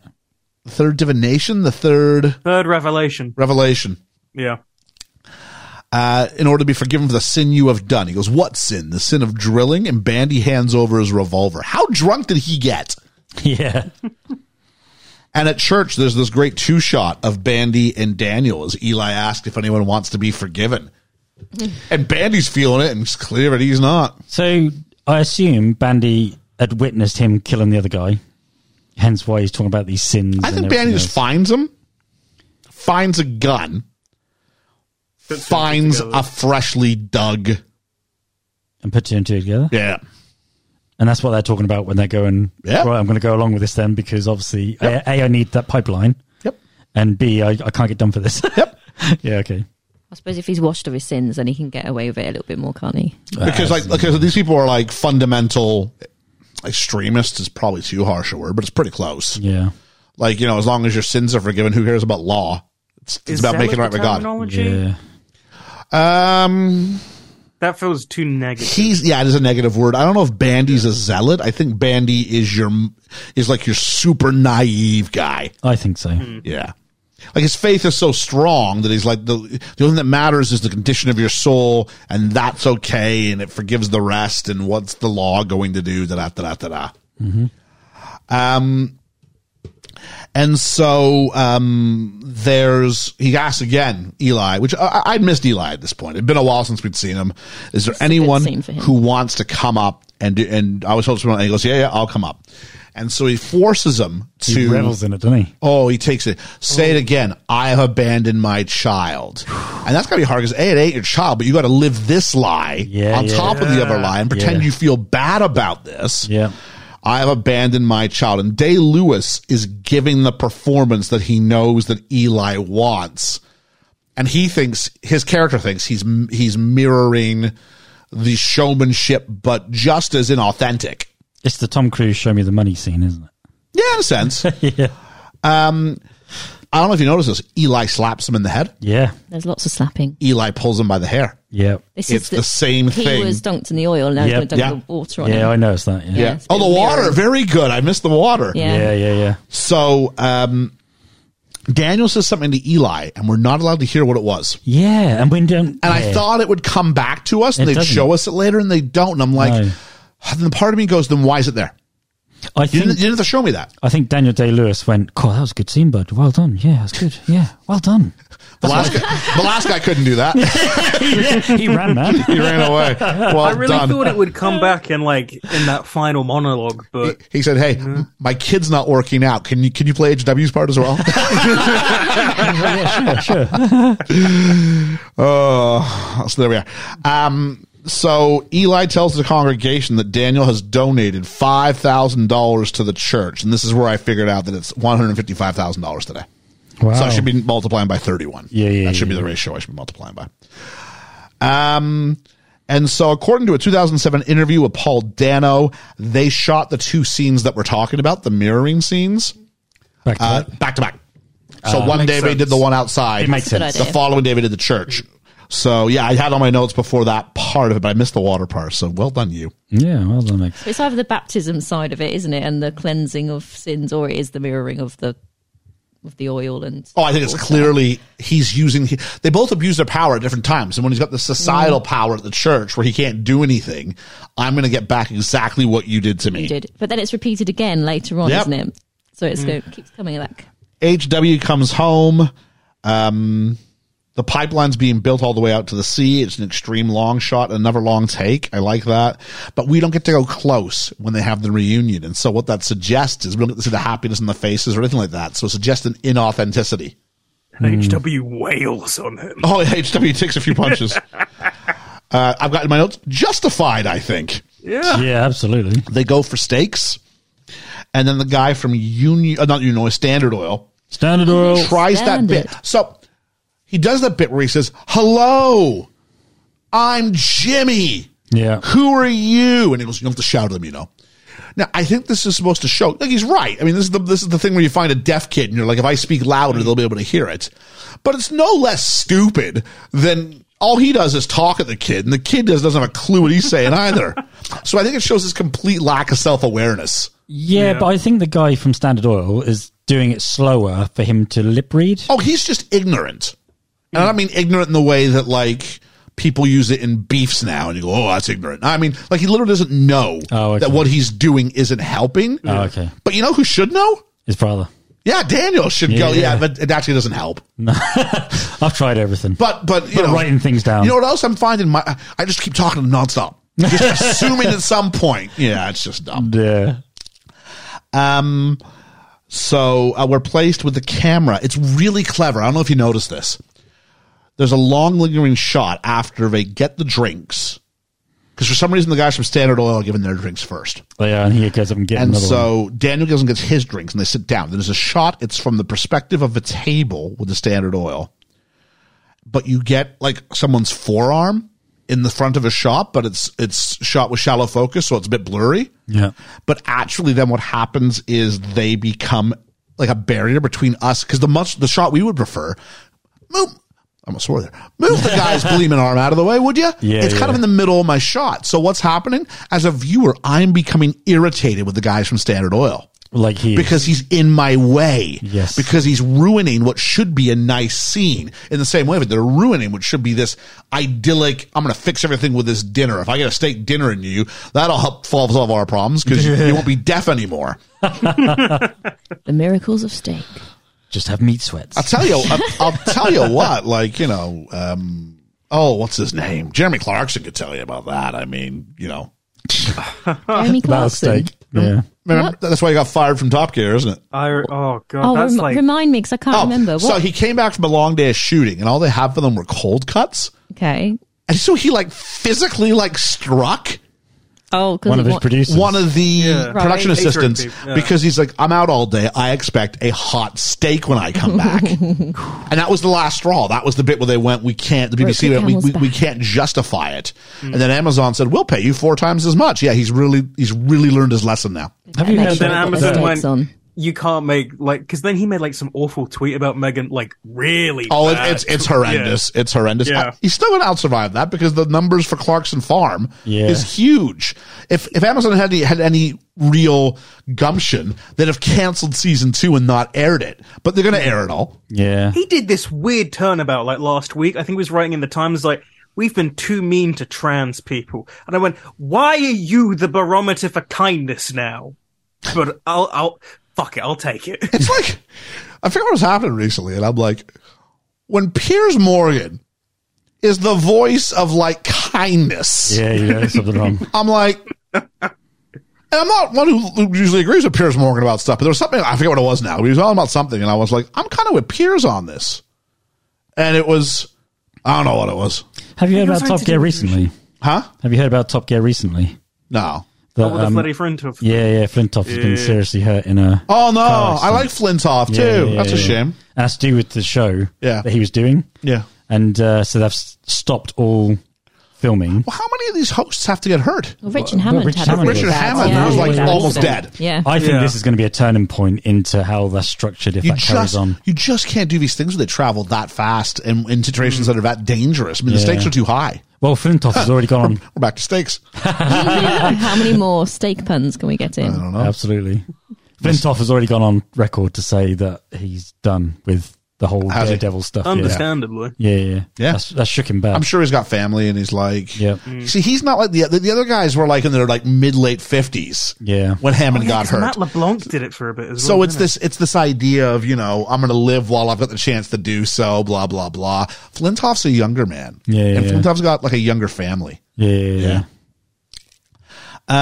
So Daniel comes over, recounts the conversation from earlier, and said, I told you what I was going to do. I thought he was going to smash a glass and slit his throat right here at lunch. Yeah. Oh, I really did. I thought he was getting a steak knife or something. I thought that's why because he goes back and then goes to them again. Oh, he's got something. We're seeing a devolution. Eli's going on a trip. I didn't catch where because they put the noise over it, but the idea that he won't be at church for a while. He's going on a mission. Going to go stake his claim somewhere. See what you did There there. we go. And so we see HW and his teacher communicating, and Mary seems to be paying attention. And HW keeps trying to snap in his own ear. He keeps trying to hope for it, but then there's a time jump, and they're getting married. That was a very big jump. So this is kind of what we call an action match. Oh, okay. And the idea that we see them signing, and then we see two people signing at each other getting married, and we automatically go, okay, they've grown up. This is them. This is HW and Mary. This is 1927. Is she the only girl that he ever met in his whole life? I think so. Probably. Basically, yeah. It's cute though. It's cute little. It's like relationship. old-timey farm relationship. Yeah. Yeah.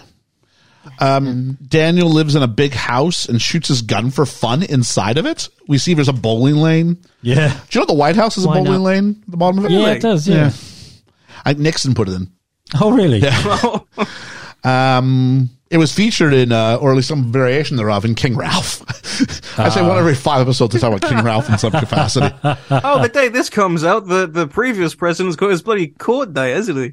Does he? I didn't know that. Yeah, I think Trump's figures on Tuesday. HW asks if they can be alone because he'd rather speak in private. And he goes, you can't speak. So why don't you flap your hands around and have what's his name tell me where you've been? Or do you think I don't know? Ooh. And the fact that he's not even trying to sign goes, wow, it's like 16 years later. And you still haven't bothered to learn. He looks like a very lonely man at this point, though. He does. Yeah, he's lost, he's gained wealth, but he's lost everybody. That's the consequence of it, isn't it? Yeah. He's just by himself, and he's obviously very moody. Self-destructive. Yeah. HW says, hey, I love Daniel. I love you very much. I'm going to Mexico with my wife so I can go outside and do my own drilling. I'm going to start my own company. It's time for a change. And Daniel goes, this makes us competitors. Now, he's right. But why don't you just give up by this point? You think he would support him a bit more? Or just like, you're in Mexico. I wasn't planning on going to Mexico. Now, he does say it's a mistake. Now, if you want to play the truth police on this one, 10 years after this, they would put all drilling under government control. So actually, he's right. Actually, he would have lost his shirt if he went out there and did drilling. But he goes, HW says, I'd rather keep you as my father as my partner. And this is where the reveal comes. You're not my son. Oh, that's terrible, isn't it? Now, he could have gone into more detail. Your daddy died at the bottom of one of my wells. But he doesn't. He goes, you don't mean that. He goes, you are not my son. You never have been. I don't even know who you are because you have none of me in you. You are someone else's. You're an orphan from a basket in the middle of the desert. Do you know what I don't understand, though? He can't have relationships with women because he feels he's failed that way. So he has an opportunity to bring up a son, which is not his. Yep. He has an opportunity to keep a brother that's not his. Yep. And yet he feels so lonely in his life. He's got no one to share it with. He pushes everyone away. Yeah. And he carries on pushing. Well, he says Makes no sense to me. like, I just hate people. I hate everyone. He actually just prefers his own. So I guess this is, if you want to go with the evils of capitalism, it makes you competitors with everyone. As a result, there's only one room for person at the top, and the only people you surround yourself with are employees who have to do what you tell them to. So what's the point in getting to the top? I think this is the point that's being made by the director. Oh, okay. Yeah. Is that, your ambition can take you so far, but you end up alone. But this is what makes me laugh. He's at the top. He's in his own house shooting shit. Yeah. Don't know really what to do with himself. Yeah. His son offers him a lifeline. Yeah. To go, I love you, Dad, but, this is what I'd like to do. And yet he still doesn't take it. Or, let me come back at you with another one then, okay? This is your partner. He's now leaving you. To do the same thing. To do the same thing. He's competition, isn't with he? his wife. So he gets to have the fullness that you didn't get to have. And now he says, there's a jealousy in me. Yeah, makes sense. Now, no part of this justifies it. No. But I understand why the character's reacting the way he is based on who we've met up to this point. Showing that. It's like if you left it, you said to Ian, I'm leaving the show, I'm doing my own thing, taking a stake of what I have, and I'm going to have my own show. Oh, yeah. Yeah. I've got the rights to best film ever. I can't. I can't wait for the phone call where you're like, how do I upload this? I'm taking the crew with me. They're all coming. We're all bouncing. We've decided we're going to try something new. We're going to distribute cassettes. We're taking it back old school. Yeah, record on a little cassette player. That's funny. Where are we at here? So he says, you're an orphan from a basket in the middle of a desert. So that's a reference to Moses. Oh, He okay. was found in a basket, wasn't he? Yeah. When he said basket, I thought, no, he was in a suitcase. I took that literal. I needed a sweet face to buy land. You're lower than a bastard. And he goes, I thank God I have none of you in me. And he leaves. And he keeps shouting out, you're a bastard from a basket. He can't hear you. Yeah, that's the irony. Is the only person, Yeah, the only person that's true. I didn't think of The only that. person that's really affected is his translator. Poor translator. He goes, Kate, you've got a visitor. And this is the very, very end. Daniel's passed out in the middle of his bowling lane. And he's got a visitor, and there's a reveal. And we go, it's all right. And then the head sort of pushes down into the shot, and we see it's Eli. We're like, oh, it's Eli. You do look surprised and happy that he's there. I don't know why, but you are, yeah. But I don't understand why. Eli's the only guy who ever got one up on him. So the question is, what will this scene be? Will this scene be, I had the last laugh and I'm going to, and so our protagonist, if you want to call him that, I can't call him our hero. No way. But Daniel, is it that here's one more person who won and you didn't, and you're left all by and everybody else beat you in the end. You're rich, but you're alone, and that's how the movie ends. Or is it they're going to come together to work on one last go, at which point, okay, we restart the movie, and they're just couple people who hate each other but need each other to make it work, and it's a story about it's a story about greed and how greed will forgive all manner of sin. Pardon the pun. Yeah, I'd love that ending. I wasn't really expecting it to go where it went. No, So- neither did I. kind of pinned him to the floor. He goes, the house is on fire, and there's no response, and then he just speaks. It's Eli, and he comes out of his stupor and goes, yes, it is. And it turns out we forgot they're related now. They're joined by blood. Oh, yes, of course. Because Yeah, of his, that's his sister. His sister, he says, we're brothers. In reality, I think they're more like uncle-in-law. Yeah. Yeah, Sort of. something like But that. yeah, we find out that he goes to make him a drink. He brings back like 3 drinks. It's not 2. He's doing that thing you do at Spoons where like you get 2 and you jam a 3rd one in there. And you're like, I got to put these down before I hand them out or else they're all going to go on the floor. He doesn't look like in a good state to have a drink anyway, so that was interesting. Yes. He's got his own bottle of like moonshine or straight vodka or Was something that what like he that. was just like? Oh yeah, he's chugging? just necking He was booze. just necking that. I was Yeah. like, whoa. Yeah, proper algae. Find out Bandy has passed on at 98. There's a ton of oil underneath Bandy's land. It's undeveloped. I'd like you to... Oh, so we should go into work together. And he goes, I'll do it on one condition. And he flips the script that Bandy said. Bandy made him do this false promise of, I want to be a member of a church. Mm-hmm. Instead, he comes out with, I want you to say that you're a false prophet. Yeah. So you don't believe in God. You're leading people astray for your own financial gain. Again, it's reenacting what he did to him in the church, isn't it? Is it? And here's the question. Is Eli a false prophet? Yeah. So you think Eli really is making up and believes that God's a superstition? Yeah. See, I don't know where I land on this. With the themes so I'm far, unsure. though, it is about deception and just getting above everything else. So maybe that actually is true for Eli as well. Maybe. I didn't believe it. I thought Eli was telling how he see life through it until that scene. Because if we're mirroring, and if that's what the purpose of this is, there's 2 ways you can look at this. Because you can look at this as Daniel had to go forward and say something he didn't believe in to get the financial gain he needed. Yeah. So now we're going to make Eli do the exact same thing. Something I don't believe in. Oh, okay. So I don't believe that God's a superstition, but I'm going to say it is because you're going to get me the money I need.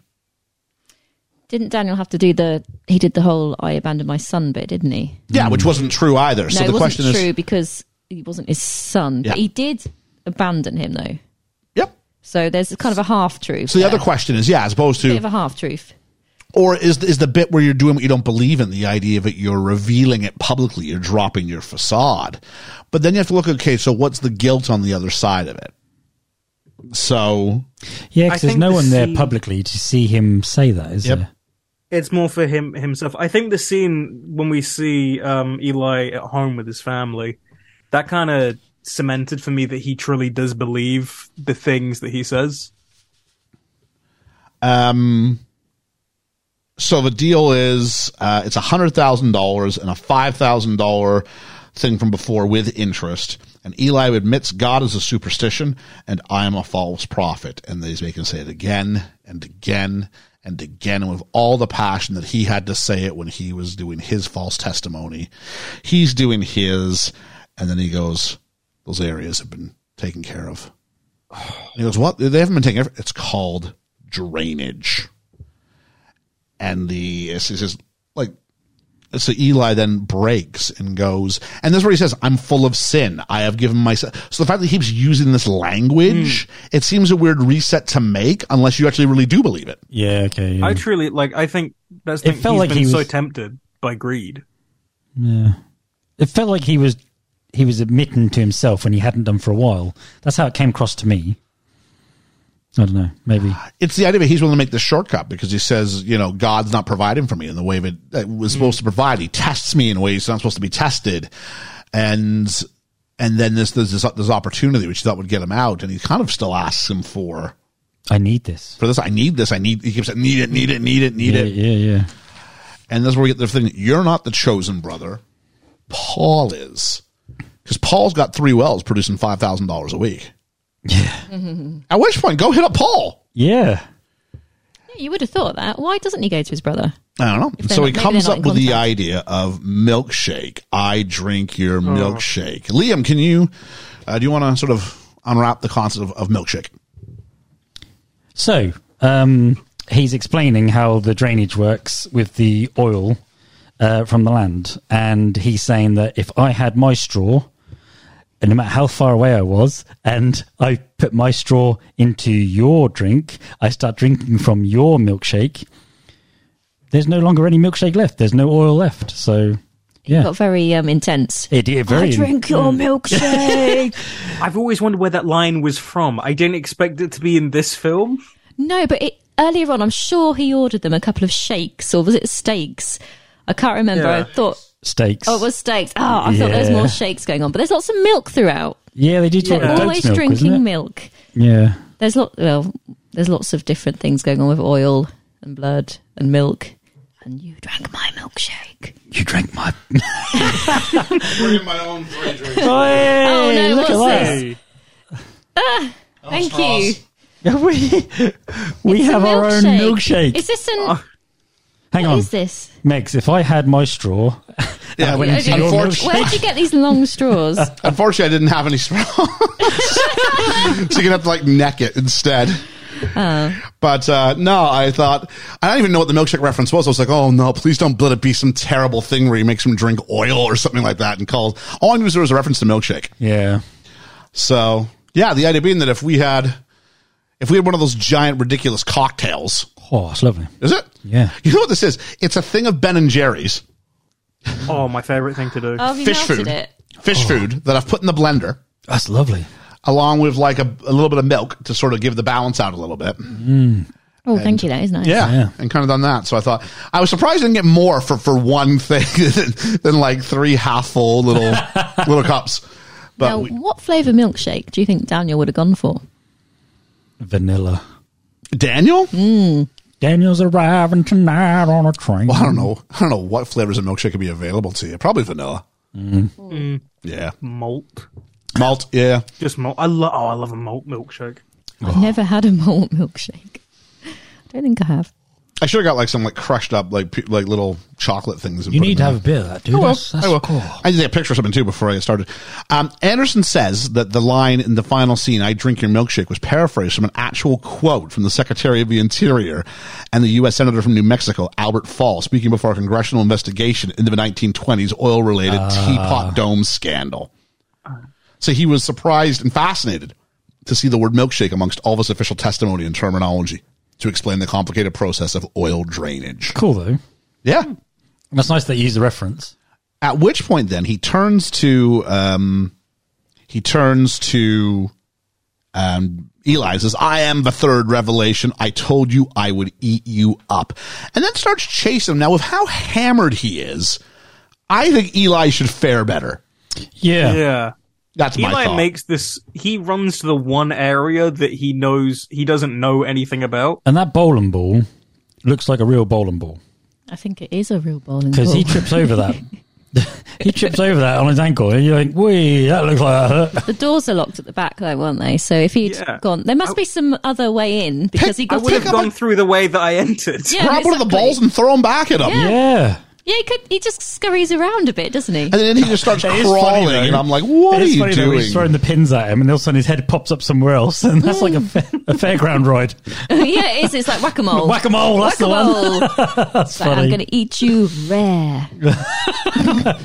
So, yeah, and then so Eli kind of runs away and then eventually starts crawling to the point where the drunk guy can catch up to you and bludgeons you to death with a bowling pin. And that was a conscious decision. He Yeah. hit him once, Yep. he thought about it, and then went, fuck you. And the servant comes back down and says, Mr. Daniel? And he goes, yeah. And he goes, I'm finished. And he's just sitting there, and the dead body's sort of bleeding. Down the alleys. And that's how the movie ends. It's almost comedic at the end point. Hated the ending.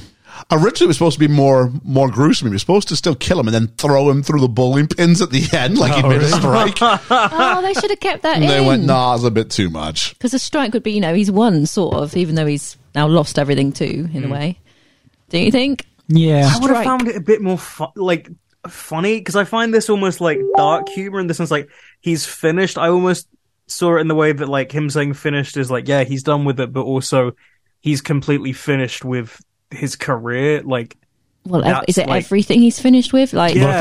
Well, if he was finished with his career, why did he fuck off his son? Why did he, lose everybody? It just seems odd. I can't imagine what would happen next with him. Like, he's just stuck in that house. Yeah, he's That's what on I his think own. is And like that guy, the servant, open he's as not a going to stick phrase. around. Now he's just seen him bludgeoned to death. money though, if he's paying enough, Would you? I wouldn't, because I have ethics and morals. But You don't but know. in, like- You don't know about this poor old servant.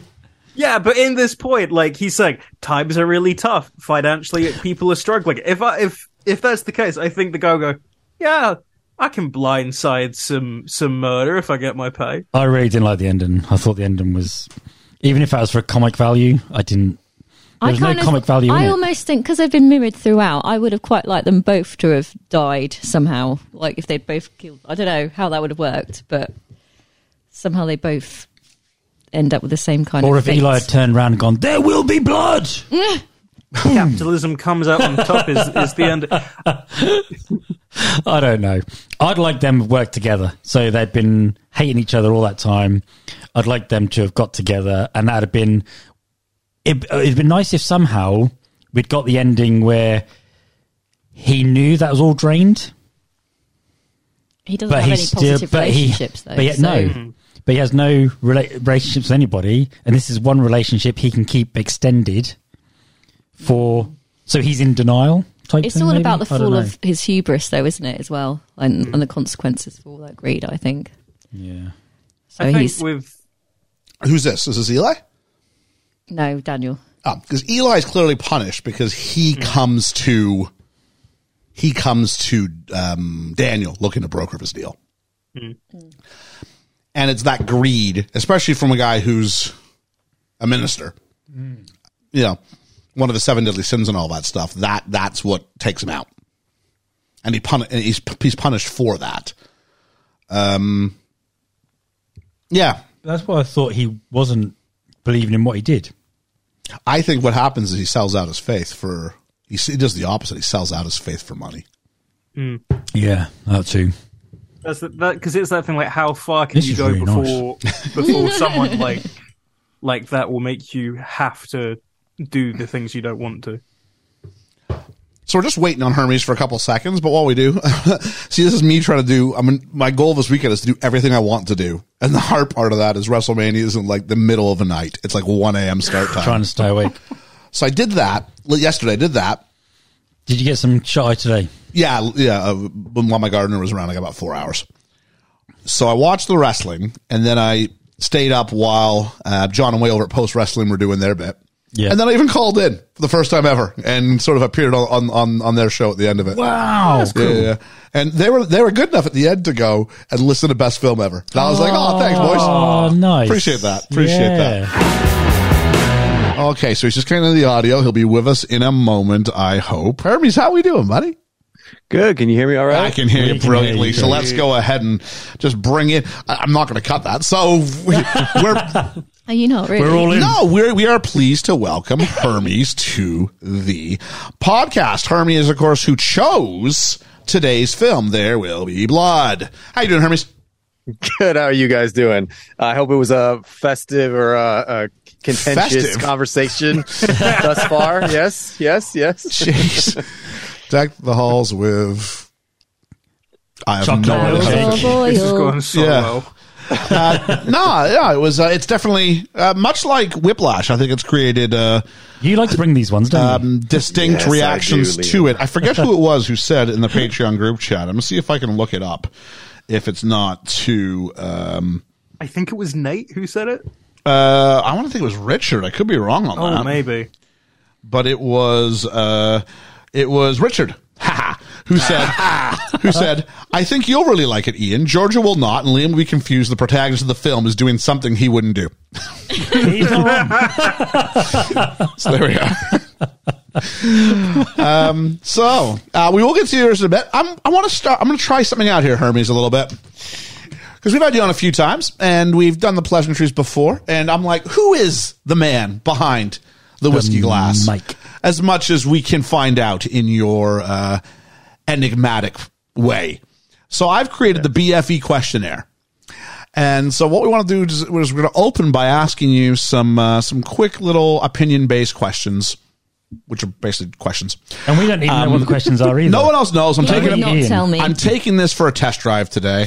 I do want to... You're our guinea pig. See it. So the goal here is kind of, and no one else is going to weigh in with theirs. It's not what we're doing. It's what Hermes is doing. Yep, exactly.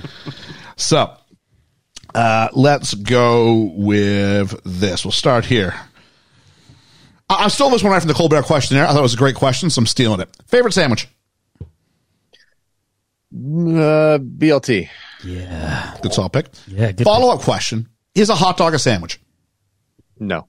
Okay. Good lad. If you're at Starbucks or a coffee shop of similar ilk, what is your go-to coffee order? Americano with cream. What is that? Americano is black coffee. Oh. Why don't they just say black coffee? Because it's also an Americano when you order at Costa in this country as well. Is it? Yes. It's got it's espresso and it's the type of bean and all that good stuff. Okay. Do they do tea? When I go... What, Starbucks? Yeah. Yeah, they can do tea. Oh, okay. Yep. Not well, but... Remember, this isn't yours. Again, this is like the protagonist is not acting like you. I'm sorry. I'm sorry, Hermes. Sorry. We can love it, react. Liam. We can react to his picks. That's fine. Okay, cool. Hermes, dogs or cats? Both. There's a civil war. You have to sign up for one of them. Dogs or cats? Cats. Okay. Meow. Cat people are the best. Yeah. Toilet paper. It's not pro or con. It's does it hang over or does it hang behind? I'm judging you on this. Over. Good lad. Good lad. No Good other lad. answer to that. I think I know this one, but you're at the pub or bar with friends of your choice. What is your drink of choice if you're on a night out? If it's a nice night out, I'm going to go with the scotch. But if it's a everyday night out and I'm going to be there for a while, maybe I'll go with a beer, maybe like an IPA or something. There we go. Oh, nice. Favorite swear word? Fuck is so fucking versatile. I can fucking put it anywhere the fuck you like. That's great. Yeah. Fuck yeah. Favorite season? So I mean, of the 4 major seasons that most places have. Fall.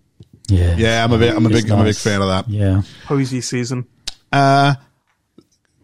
Finish this, not including engagement rings or things like that.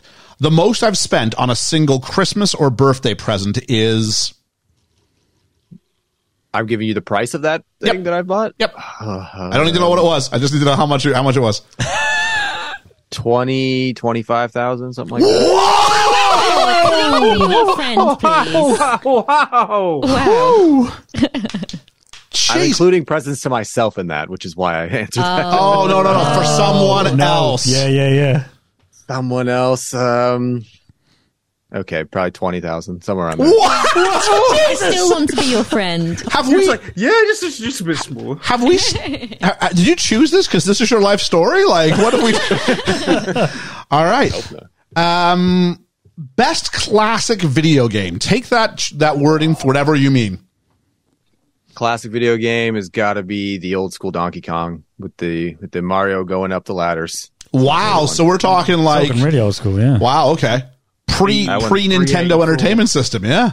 Oh, yeah. In the arcades, I love those patterns that I'd probably spend $50, and just at the time it was a nickel, I think, when I was going. It was like Nickel City, and I would spend all day there learning those patterns.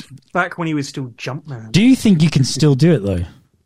Oh, no, I actually tried it. I frequent the arcades when I can, and, when I go bowling or, pinball is another good one, but I tried frequently that one, and I don't have it anymore. Oh, that's a shame.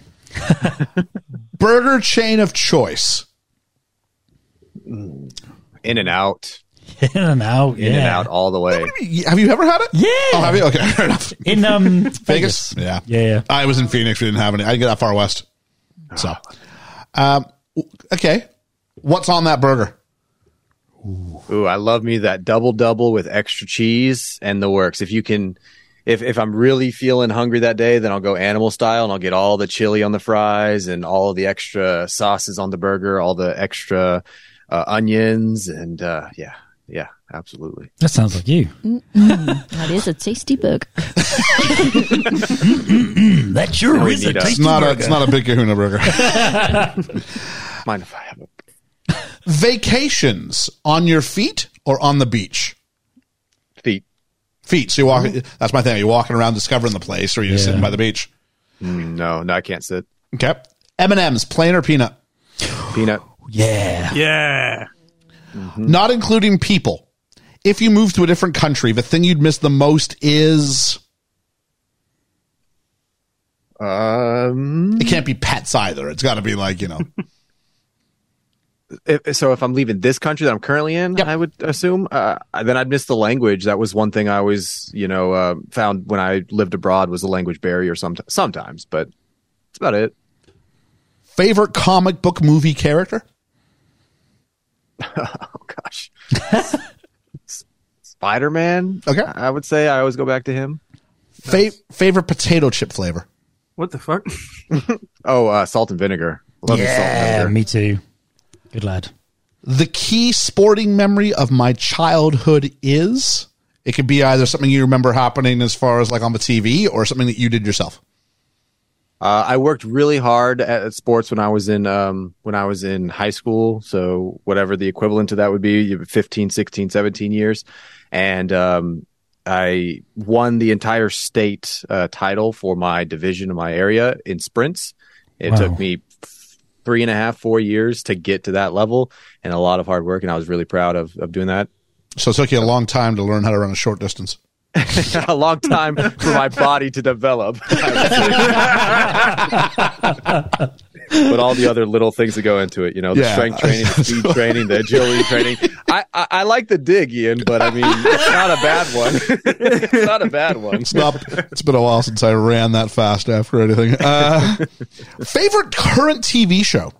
Ooh. Last of Us was pretty good. I mean, it just finished, but I know season 2 will be. They've announced that season 2 will happen, so that counts, right? As a current. What was TV this? show? You said Last of Us. The Last of Us. Oh, okay, Last of Us. Yeah, that's fun. Yeah, I just don't want you to go back to like Cheers or something like that. I love Cheers. Final one. One song I'd like played at my funeral. Ooh, good question. That's a good one. It is. If I'm gonna go with a more mainstream one that probably anybody can recognize around the table. Something Pink Floyd, probably Mother. I love you, Mother dude. would be a good one. There we are. I'm a big Floyd fan. Thanks for being our little guinea pig on that one. I might try some stuff with that, but yeah, it was definitely I like worth that. Thank you. Yeah. I thought it would just be a way to get to know. We've had you on a few times, and just be what's something we do. What are a couple of things we don't know. That's kind of, but it's also things that people are easy to access and go, that's like me, or oh no, that's not like me. Yeah. Cat power. Cat power. We've learned that. Pink Floyd power. Peanut M&Ms. Georgia would be pro cat. Well, she's more a dog person though. She's more a dog person. She's more a dog Apart person, from She's the most and she's she a cat. hates peanut M&Ms. So. It's all right, Best Georgia. M&M. Oh, absolutely. I don't know. In the America, caramel. they've got like 55 different flavors, dude. I tried to keep it simple. So on that note, let's go ahead and say, why did you choose this movie, buddy? Ooh, well, once you shot down most of my, for whatever reason, I had the wrong criteria in my head when I reached out to you, and I was like, yeah, isn't it like 70% on Rotten Tomatoes or whatever? And you're like, nope, it's got to be 80. I was like, darn it. So my list, Unless you want to use your wild quite a card. bit. I didn't want to use it just yet Yeah. either. So my list got shorter, and this one is on a lot of lists. A lot of people will speak highly of this, myself included. And when I first saw it, it was one of those, I hadn't heard about it. I didn't know about it, similar to our conversation, Ian. And the person who recommended it to me just really wanted me to see it, and I trusted him. So I was like, okay. So we sat down, had a whiskey, and within that opening, 15 to 30 minutes of no dialogue, of just the score and the scene, the sounds of each scene, and then just the Daniel acting his usual self. I was just caught. I couldn't look away, and it had that steady uneasiness from the very first note of the score that sort of got me interested as well. Of where is this? What exactly is happening here? Is this a horror movie or a thriller movie? What is this? And it kept changing, and it kept keeping me there and kept catching me in new ways. That I can't remember the runtime, but 2 hours plus. It flew by. I didn't even think about it. And next thing I knew, I was sitting there having a conversation with my friend of like, why did you show me this? Why did you know I was going to like this? How did you know? It was amazing. I'll stand by the sort of concept about, I found the runtime did fly by. I wasn't looking at the clock too much on this one. Two and a half, isn't it? Although I was watching 220? No, it's more than 220. It's closer to 240. Yeah. Oh, is it? Wow. I will say this. I found one of our TV networks here in the States, in the UK here. Hermes had it playing for free, but it meant you had to sit through all these commercial breaks, and there was a fair number of them. So I did manage to get up and sort of go, wow, I need to put some things in the recycling bin. Let's go do that for 2 to 3 minutes, and then I'll come back. When it was like Candy Crush sponsors movies on ITV. I was like, oh, it's time to come back. Excellent. So there's that. Did that take you away though, Ian, at all? Yeah, that was the thing. I did write down in my thing. There's a level of engagement and immersion that I think by almost compartmentalizing it into these episodes, it was something. I don't know if it was any more than it usually would be as I'm writing stuff down, as I'm typing, because I think that process in and of itself creates a bit of ripping someone from their immersion. But no, I totally get that point on board. Times when I'd be really sucked in and we go, oh, okay. And it was like this little moment.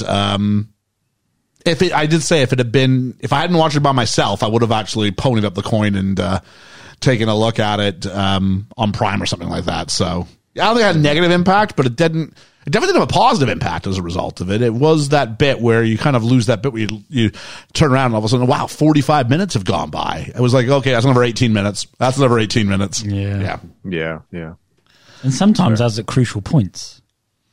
I didn't find at any point it was like right in the middle of like a speech or anything. No. Like, they would always wait for a scene to end. But yeah, but is it the right scene for it to end? I don't know. No. Yeah. All of it, I think, because of how well done the film is, I imagine anything that's taking away from the filmmaker's main objective or their what they originally created for you to experience, anything that's going to take away from that is going to be at a detriment, I think. Well, what's interesting is that it was giving me an opportunity, though, to actively weigh through what I was watching. So I was able to consider in a way that you wouldn't if you didn't have these breaks, because you'd be constantly just keeping track of, okay, what's occurring now? Yeah. As opposed to I was going, okay, so why are they doing this? And so I did try to keep my mind more or less on the film itself while I was rushing around, make myself a cup of tea, which was quite nice, actually. It's no different than Liam has to get up and go to the bathroom 9 times during a film. I mean, these things do occur. The worst one I ever saw in a film, I watched Empire Strikes Back on like ITV, and this is like over 10 years ago. They cut to the ads like maybe a couple seconds after he did the "I am your father" thing, and then it just stopped and went to the commercials, and it's the weirdest thing to pause on. First off, spoilers. Secondly, it's not your first viewing though. Yeah, but if it is, like, yeah, that's the question. It's a question. Some poor 6-year-old who's like, it's a question I'm going to have to ask myself when we do future things: is if it comes in this sort of nature, is that something that I necessarily want to hang on to, or do I try and preserve as close to as I can the theater experience? I don't know. I mean, if I wanted a true theater movie going experience, I'd ask Liam to come around and fall asleep for 3/4 of it. I did that for Bullet Train. Yeah. I heard the movie went by like that for you. I saw the last 15 minutes. I was well confused. I'm trying to. I did have a theory, because there's a bit where there's when HW's father dies, and Daniel does like the heist of the century by stealing a baby. He just walks away. He gives the child like whiskey in whiskey in a bottle for a baby bottle. Was this when you fell in love with this film? Was that your sort of, are you like this? I can feel this as far as my own upbringing. Like, what? Well, you're not too far off. I can tell you that. Ian is, I love my parents. I love my grandparents, and they were just old school. And one thing, I don't know how many of your parents or grandparents, or you heard of them doing this, was put like a little rum or whiskey on the baby binky, it helps them go to sleep, kind of a thing. Mm-hmm. So I don't know if they were dousing my milk with whiskey when I was a baby, but I did see this with some of my family members, and or like some advice was given, to some family members when their kid was, having trouble sleeping or whatever. So I did connect with it in that way, just in a funny, I don't know, sense of, I had a note when I was rewatching it of like the transportation it takes, that takes place when you're watching this film. You immediately buy into the time frame that it's set in, right? And that's like a good example of it. There's a couple other examples of it as we go on. Even stealing the child, I don't think he had to fill out paperwork for that adoption process. No. I'm pretty sure it was just like, he's going to be all right with Daniel Day-Lewis, bringing him up. I think maybe not the best in that he's kind of a cutthroat, but he's got plenty of money, so he won't go hungry, in that kind of certainly in that time frame. So yeah, I don't know. It certainly transported me pretty quickly to that time frame, and yeah, it did it really well, I thought. No, you're not wrong. You're not wrong. The cogs are turning. Where was your read? At what point did you start to abandon hope that Daniel was a character we needed to sort of root for and get behind? I think at what point did you realize that this isn't some lovable rogue?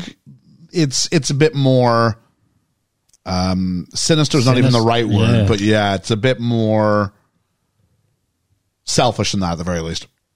Yeah, that's a good question. I've heard this brought up in conversation before. I don't know if there is like a specific scene. I mean, he does progressively worse and worse things as the movie goes on, but I mean, looking at the very beginning, I would say I was rooting for him. You see his hard work, you see it paying off, you see it getting bigger, and then you see him.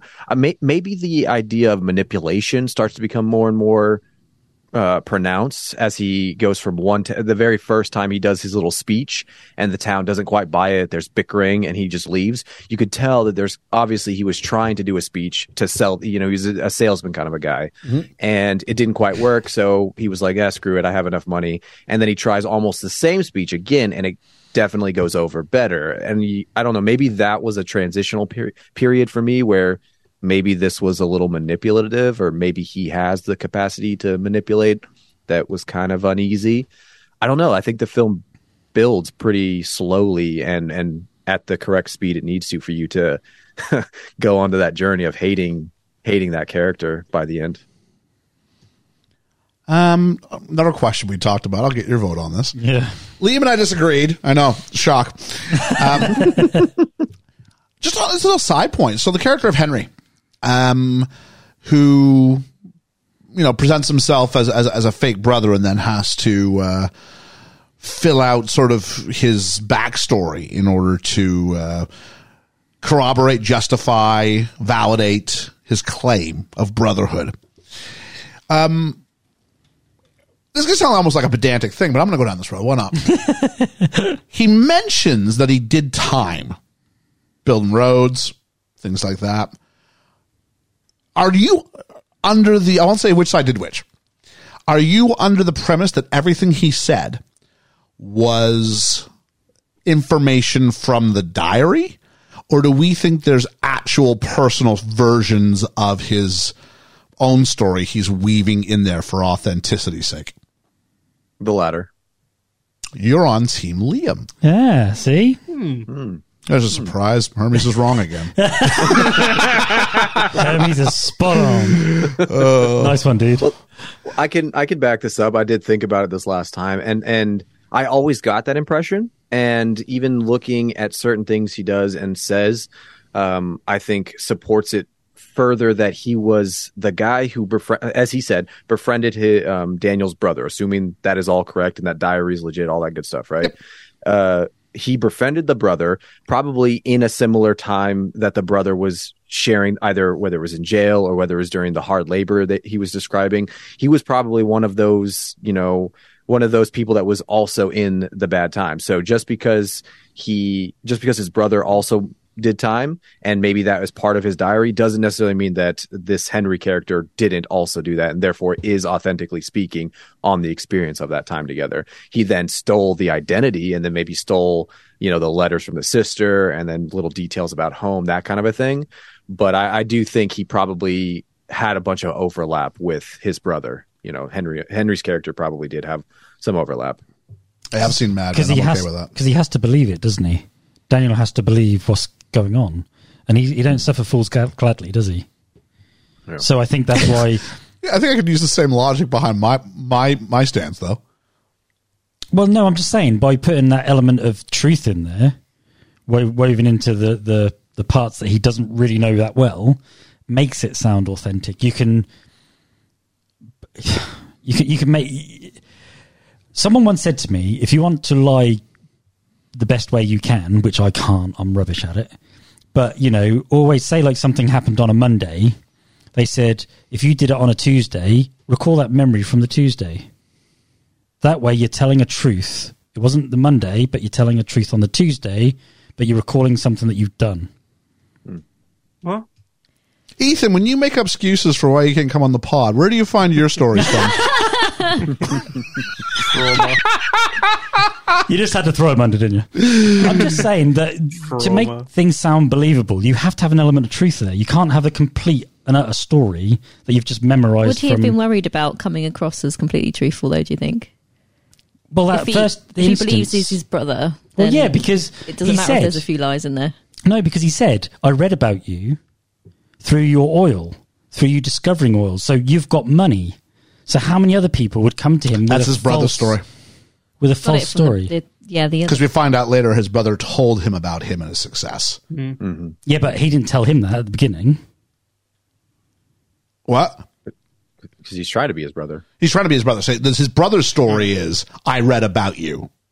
So when he says, I read about you, yeah, but Henry didn't read about him. Yeah, but say you win the lottery, and then somebody comes up to you. Couldn't we just keep it on the topic? No, but I'm just saying, somebody comes to you and they go, oh, I hear you won the lottery. I'm your brother.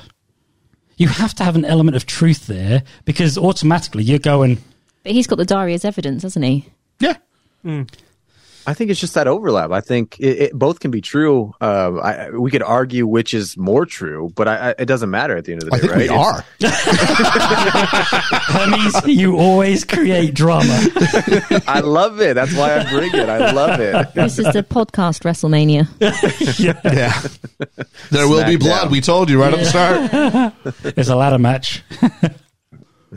I think the overlap is what we're all getting at, and that's what the story like points out as the most important thing, right? Yeah. And when it ultimately proves false, and Daniel finds that it's false, and we see the consequences of it. Yeah, absolutely. Yeah. Something else we were kicking about as we try to destroy the relationships in the pod one by one is we were talking about the end of the movie. And when Eli renounces his faith, presents himself as a charlatan, a false prophet, and says God is a superstition, is he revealing what he's not told anybody and is just always what he believes in his heart to be true? Or is he demonstrating, or is that the lie? I guess I suppose. Is he revealing what he always has believed in his heart to be true, or is I don't believe in God the lie?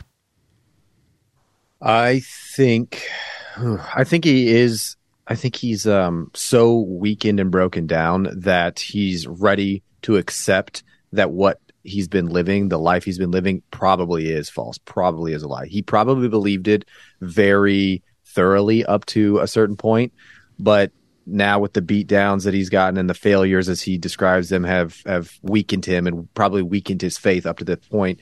Now that Daniel's right there in his face aggressively confronting him about it, it's finally broken him, and he can actually take the action to say no, it yes, it's a superstition, yes, it's false prophet, in order to hopefully get what he wants in the end. And it his weakness, he hopes, stays between him and Daniel. But you've chosen option 3, which wasn't presented to you as an option. No, that was definitely an option. If the listeners could see, there was a point that I was like, I was nodding my head, and then at the halfway point I went, wait, what? Yeah, I mean, there's a difference. I think the false prophet means you're purposely leading people astray. You're selling them. You're selling them a bill of goods. So he can't become a false prophet in that moment. He can have a crisis of faith. Daniel is also a false prophet in the sense, isn't he? Because he's selling falsities in some regard. The mirroring between these two characters is extraordinary. They both use their language to sort of manipulate groups of people to do depending on how cynical you want to get, to sort of further individual glory or finances on different scales. But absolutely. I thought the choice of language, as we said a while ago, where he says he's going to suck the arthritis out of that old woman's hands. I mean, that's just a drooly metaphor, as you will, and then throws it outside the church. It was some excellent cinematography. But he knew that he was telling a lie there. I also think he did. No, I think he did as well. Yeah. Yeah, I do. Who knew? Eli? Eli, yeah. He knows he's not going to actually... Eli believes this, I believe. No. He believes he could do that? Yes. No, he believes he can convince them that it can work Okay. Okay. 3 against 1. No, challenge accepted. Challenge accepted. Something I like to do in this little podcast, go, where's your proof?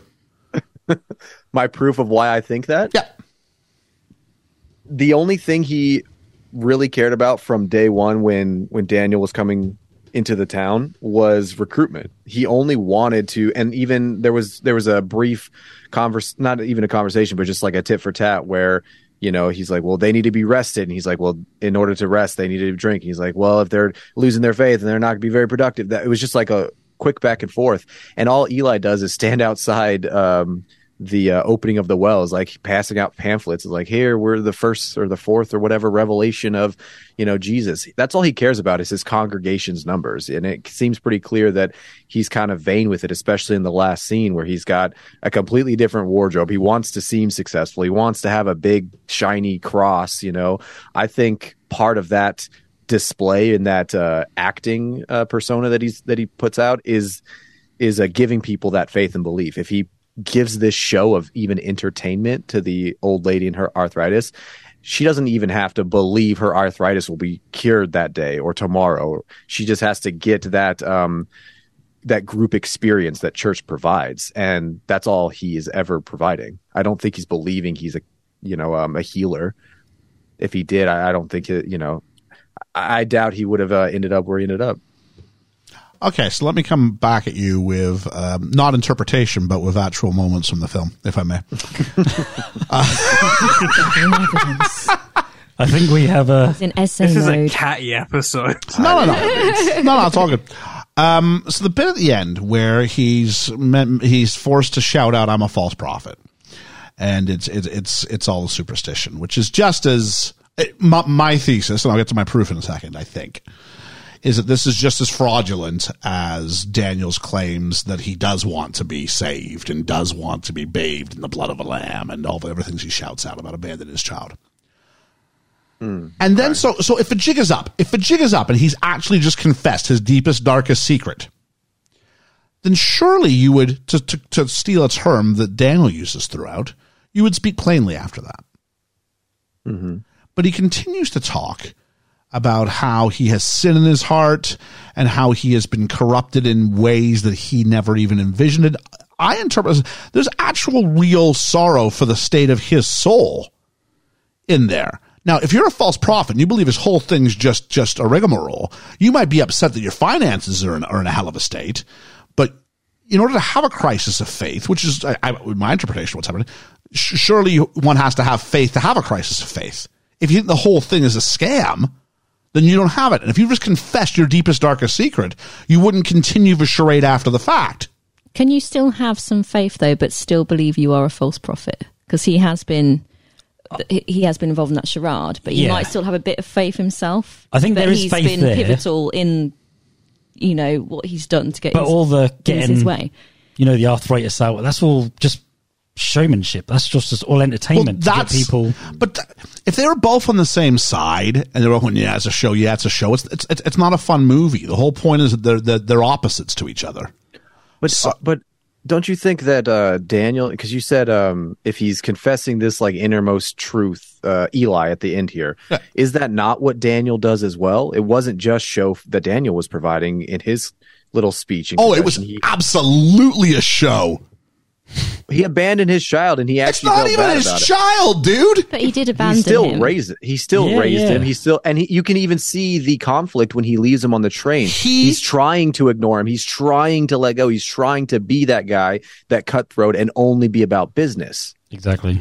He was hurt by leaving him. Don't absolutely be. He's sitting there. No, because he's just upping it to how high do I have to go in order to, because I can't get the land for my pipeline unless you buy my performance. Absolutely. So what do you want me to say? To the point where he goes like halfway through, like what noise do I need to manifest? I think it's 1,000,000% a performance. But just like the lie that Liam was outlining there, that there's got to be a little bit of truth there. You have to. Why does there have to be a little bit of truth? It's not believable and you just said it needs to be believable to the congregation. Hang on though. You can't be outlying all the time. Hang on. Half truths. He's been there. He has seen the show. He knows what they want to see and what they want to hear, to a degree that even when it's over, it's Eli who has to say, all right, that's enough. Let him find his faith in his own way. Because I think he's sussed on this is a performance. Because there is that line that we never get to find out what it is.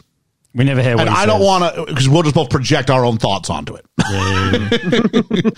I think he clearly said this is all just a show so I can get the land. No.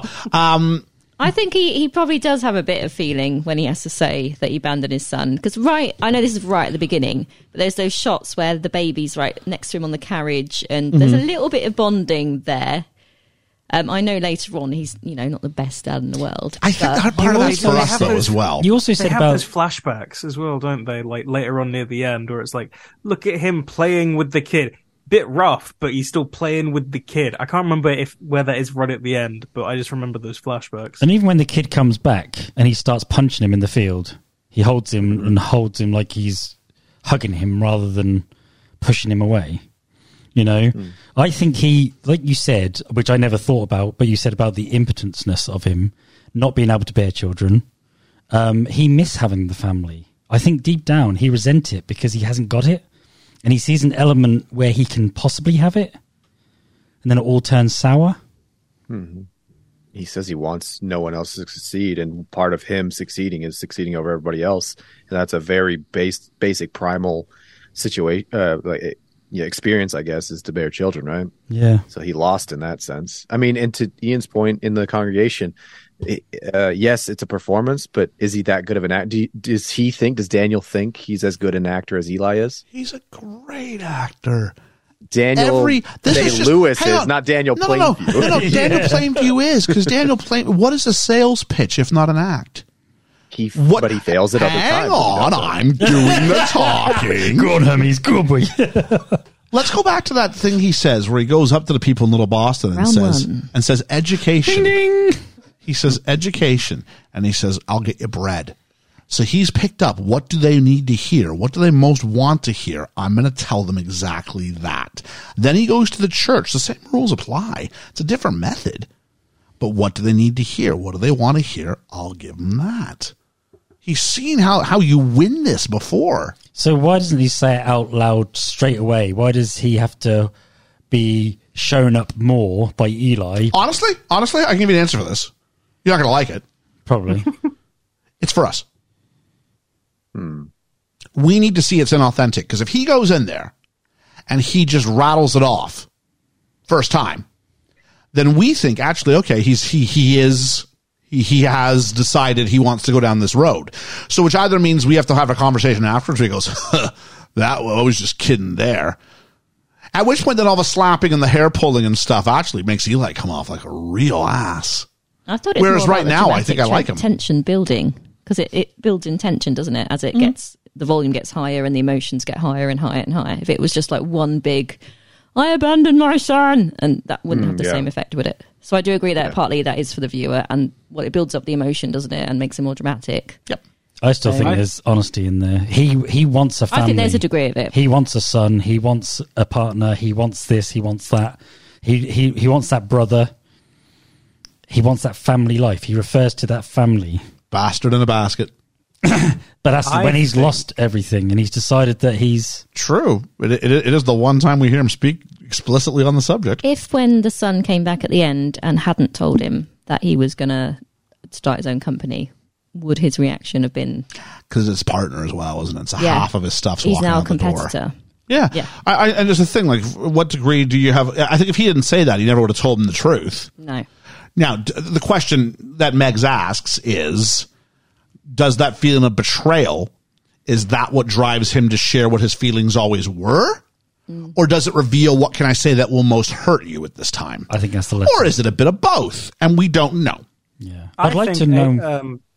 I think Daniel views HW in the same way that some people view a very useful dog. Throughout the whole movie, Ethan? Yeah, it's just sort of like... Okay, you're useful for me for here, but this has become like you are just. Did you say dog? Yes. Like dispose. I mean, I don't. Yeah, like disagree with that necessarily. Yeah. Okay, I do.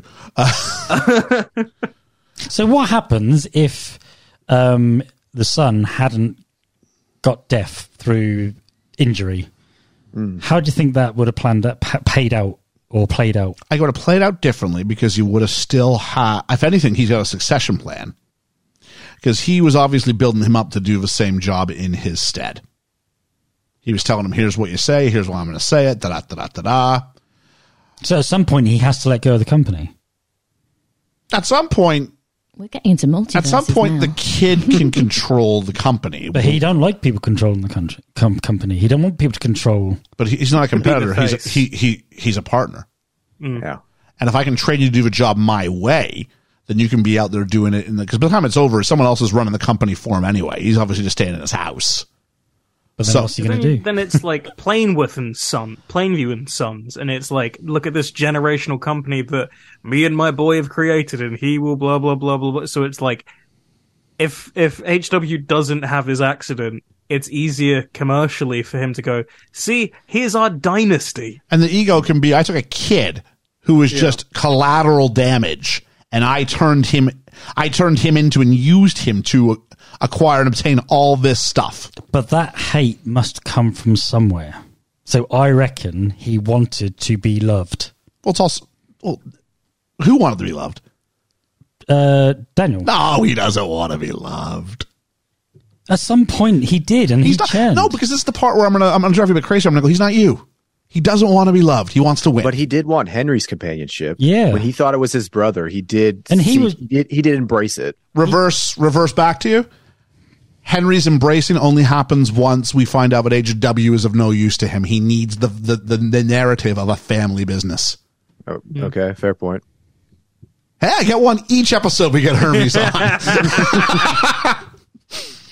I'm here for the discussion, Ian. I love it. And that's me too. The nuance of this film. It could go so many different ways. And that's what I've read thus far. I'm ready to change how it should be read. Because I believe this thing's a symbol for, we've talked about it already, it's a symbol for capitalism. And capitalism isn't about, so the danger becomes then characters become representations of things, and therefore the humanity of the characters becomes somewhat sketchy as a result, because capitalism doesn't want to be loved. Capitalism just wants to win. Yeah. To the point where at the end he turns on him and he goes, how can I hurt you the worst way you can? Because in his eyes, whether or not he is competition, that's how he sees him. And the son says, I would rather have you as a father. That's the love we're talking about. Because if love was on the table, it's there. Yeah. And he actually rejects that. And when would you probably want that love most? When you're old and by yourself. Okay. What I don't know. I see you look defeated. I'm not trying to be like, haha, I've won. It's just You've got a big smile on your face.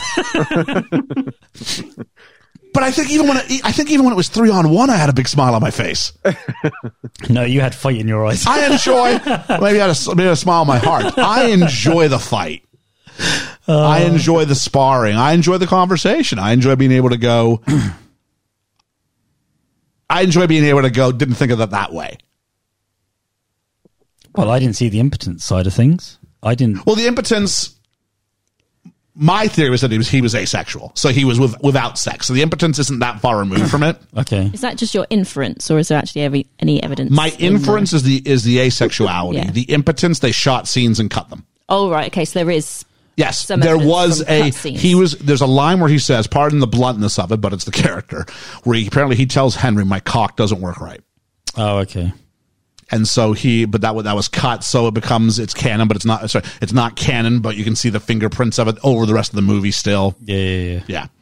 So Maybe they thought it wasn't actually needed because his focus isn't on women anyway, so I'm guessing. Yeah, I don't know. They felt they didn't need to put that in to show it.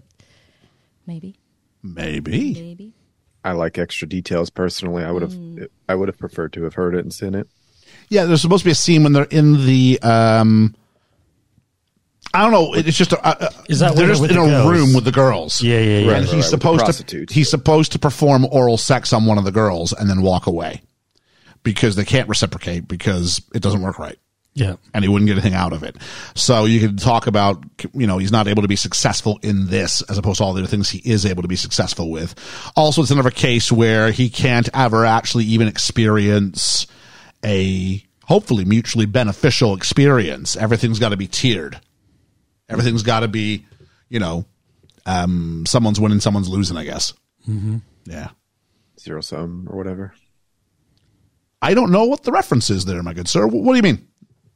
Zero sum game. Basically, everything is competition, and it's either exclusively beneficial to both parties or to neither. Yeah, I think that's kind of a good way to put it. Yeah. Would have allowed me a few more drilling puns throughout the movie. Let's go ahead and hit this button. We're in the end game now. I think I misled people earlier, Liam. Part of the gig about being a BFF at the BFEs, you get to come on and you get to do the random word. And Hermes, we know you love the game. Surely we can do better than what Stu came up with last week. Ooh, I mean, oil in Russia, there's a connection I could make there. Let me think here. I don't want to go for the easy one of oil, so let's do something a little further. Deafness. We'll go with there. Deaf. That's what you're going to choose. DEAF. Deaf. Correct. Okay, deafness. Correct. All right. There we are. Sorry, what? I didn't hear that. That'll be interesting to do in a visual format. If anything appropriate, it'll be. That's true because you can't hear a GIF. So there we are. So that is that. Let's start off with the money. $25 million budget. What does this sucker take home? Let's start with Ethan. I'm thinking 75. Liam. I'm thinking a bit lower, 65. Megan. 79. Oh, look at you. Hermes. I'll go between Ethan and Liam with 70. Wow, you're all really close. Ethan's got a reputation of being, Spot on. so close that, you can accuse him of cheating. I'm not going to say that he gets 75 and it's 76 means that he's cheating. I was just thinking, because last time I was, I highballed so much. You did. Yeah. What is that? It sounds like stupid, like 300 or 400 million. I think because it's it's a small Oscar. I'm assuming it's like an Oscar-y type movie. So it's a PTA film. They don't make gangbusters. I was going to be honest. I was going to say 75, but because Ethan said it, I had to go somewhere else. This is the most financially successful of all Paul Thomas Anderson's films. Really? Yeah. I thought Phantom Thread made more. Nope. Sorry, which one? I looked at them all today. So, there we are. Ethan made the assumption that it was Oscar-y kind of movie. It got 8 nominations. Ooh. Anyone want to have a guess at what it might have come up for? Screenplay. Best adapted screenplay is one of them. Actor. Best actor is one of the nominations. Best supporting actor. No. Oh, I thought Eli did not get best support. Paul Dano did not get any nominations for this. He should have done. That's Criminal. a crime. Yeah. I think I think we might need to re-examine what we think crimes are.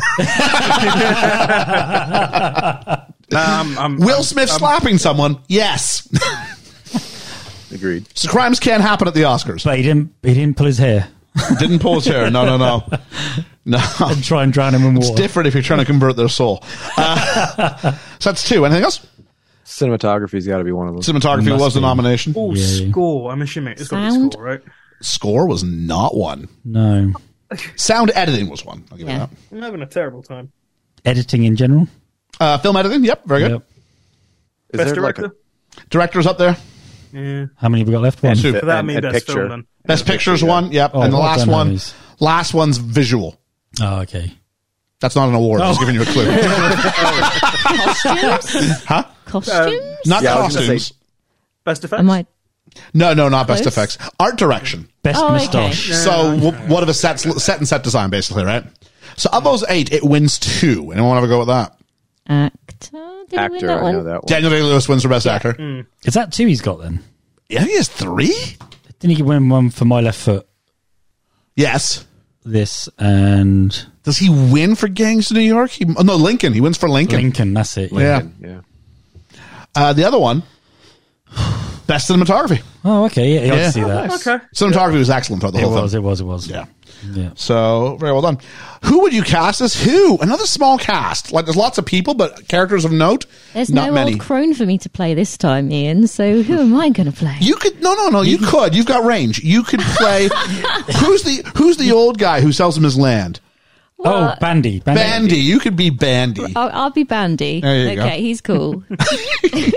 Ethan would be Eli. I like how I'm not even offered the only girl part. I'm too old for her. Ethan would be Eli. Yeah, I think you I'm would. okay being Eli. I'm He's discovering good, he's more good. of my spirituality recently. So that works for me. You would be. Maybe he could be Paul. Maybe not Eli after maybe. all.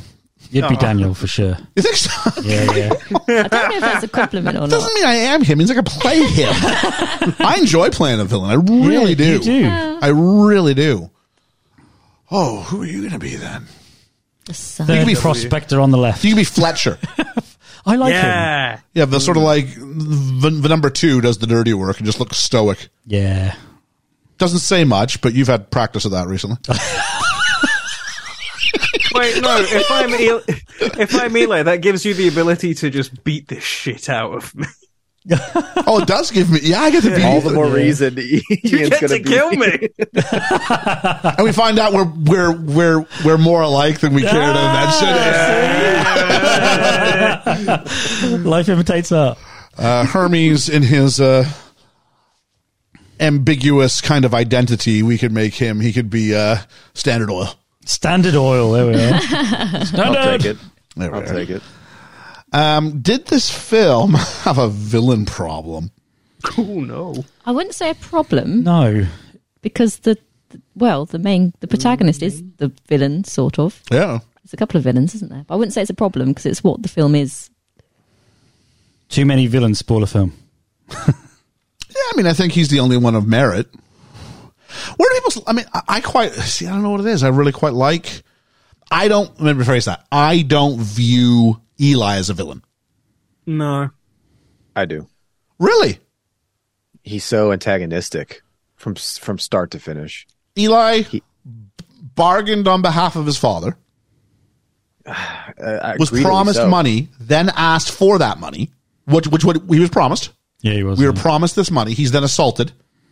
At which point he doesn't do anything about it. Waits till he comes to his church. I think it's all payback. No, I don't think it's even that, because I would agree. I would sympathize in those instances, but when he approached him, he said, "What, I want to do this blessing." He doesn't ask to do the blessing. He said, "I will bless." Oh, versus you go there. No, you're right. Go ahead and introduce me as, he's just so antagonistic to him, and he's really no one at that point in time. And then he's so offended when that doesn't happen, and Daniel, grabs his sister and basically cold shoulders him, and then it just progresses from there. He's such an antagonist the whole film. I have a question for you. I have a question as well, too. You go first.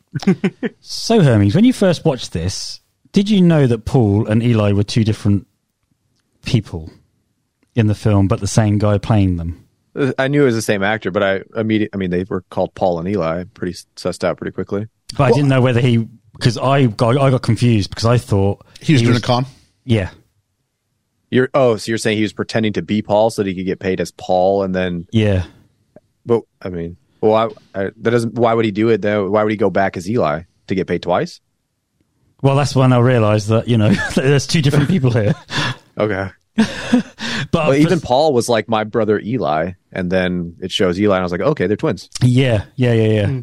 But to start with, I was like, hang on a minute, I'm confused. That's like two different people, but that's the same guy. Can you imagine how Georgia would have handled this film? If I was confused, she'd have no hope. Maybe we all got to live in her shoes for a bit today. Yeah. Here it is. I was going to say, don't forget your question. Is there an argument to be made that if you'd let him bless the bloomin' Derek, none of this would have happened? I do wonder. Oh, yeah. Someone dies and the whole thing blows up? Yeah. That sounds like a Derek that could have used a blessing.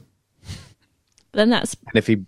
Sorry, Mix. Well, but that would go against the whole argument of him losing his religion towards the end, because... Oh, it's not the movie we're being told, but I'm just putting myself in the universe, yeah. Again, we're doing multiverses now. We're doing different... We're doing We're doing timeline what ifs. Timeline what ifs. See, this also bring... I'd like to say no, but obviously it's up to interpretation, isn't it? He blesses it, and the same faults happen. I can almost see being a possibility. Yeah, exactly. I was going to say the same thing. Ethan is the two egos. If he blessed it, if he blessed it and then it blew up still, then what happens? And he has to confess his blessing was useless and he's a false prophet. Unless it doesn't blow up. Unless. I don't like these what ifs. That's why I didn't like the Marvel though. If all these different things happened. I think it's less divine intervention and more just basic human error. Because there was a small part of me during the film, I'm like, are all the problems happening? Like Eli's causing them, so it can be like this wouldn't have happened if you let me bless it. Mm-hmm. And you have like this, it was me the whole time. I blew up the oil rigs. Is he twisting his mustache as he says this? Yes! He's grown one. I say, see? I would have got away with it too if it wasn't. I like villains that sound wasn't for your pesky deaf kid. Yeah. He knew too much. We had to make sure he didn't hear anything else. It was me. What should this film have been called? Oil have what he's having.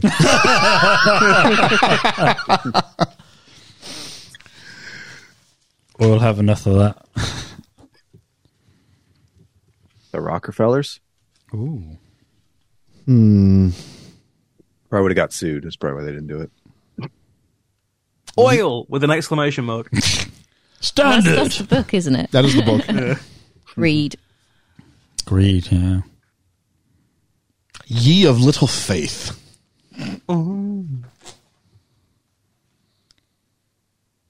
Whose story is it? Daniels. Capitalisms. It's clearly Oil story. No, it's Daniel's story. It starts with him, and it ends with him. It starts with oil. There's no oil in the bowling alley. I bet you're wondering what the story's about. It's not about him. It's about me. Hi. I'm oil. I'm the metaphor for everything. Hi. I'm My Ed journey Winchester. started billions of years ago during the dinosaur period. What is the story? Absolute ambition corrupts absolutely, I guess. I don't know. Two Greed egos is come bad. face to face. Greed is bad. Greed is bad. Yeah. Corrupts, yeah. Capitalism leads to greed. Greed leads to suffering. Consequences. There's loads of suffering in this. Eli suffers. Daniel suffers. The boy suffers. Capitalism always hurts the people that are not like privileged by it. Because Daniel's fine at the end. It's the guy. It's Eli who's been like completely screwed around financially by the like financial crisis, and that leads to his lack of faith to literally doing whatever, and he faces the consequences for it. Is it 24? 27. 27. Yeah, when does the stock market crash? 30s. Yeah, 30s. So it's the roaring 20s. 29 it crashes. Does it? Yeah, depression's all through the 30s. Oh, okay. Yeah. So he's got a I couple of found years. an error. He's not far. Yeah. Because we completely passed by the Great War happening. Like, who calls it World War One happening? Like at that point. Yeah, I mean, keep in mind that World War I isn't nearly as long in the States as it is No. in Britain or Canada or other nations. And being that far on the plains, you wouldn't have. That far west, yeah, you're far You away. Yeah. Because there's no Japanese side to the First World War. No. No. Let's do this. A musical inspiration. Burn, baby, burn. Disco Inferno. What were you saying? I want it all. And I want it I now. want it all. And I want Money. it now. Money talks. How about a little... Any of HW songs are by Def Leppard. Jeez. I was proud of that. How about... Any song by Midnight Oil. How about Elton John? Daniel, you're a star. Or Daniel's arriving tonight on a train. Same song. Yeah. But he did arrive on a train, didn't he? That's true. That's true. What about Money Talks, AC/DC? Money, money, money. Or Money money, by money, Pink money, Floyd. money. Money by Pink Floyd, yes. Any reference to money? Ching. Boom. Ching. Something like that. Sure. That's the one. Some song about California. Welcome to the Hotel California.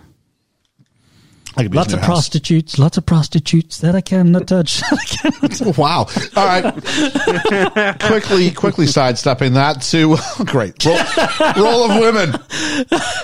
There was not really much for women to do, but I guess in what it's representing, apart from the family lives that you see, like when they first get to the what's it called?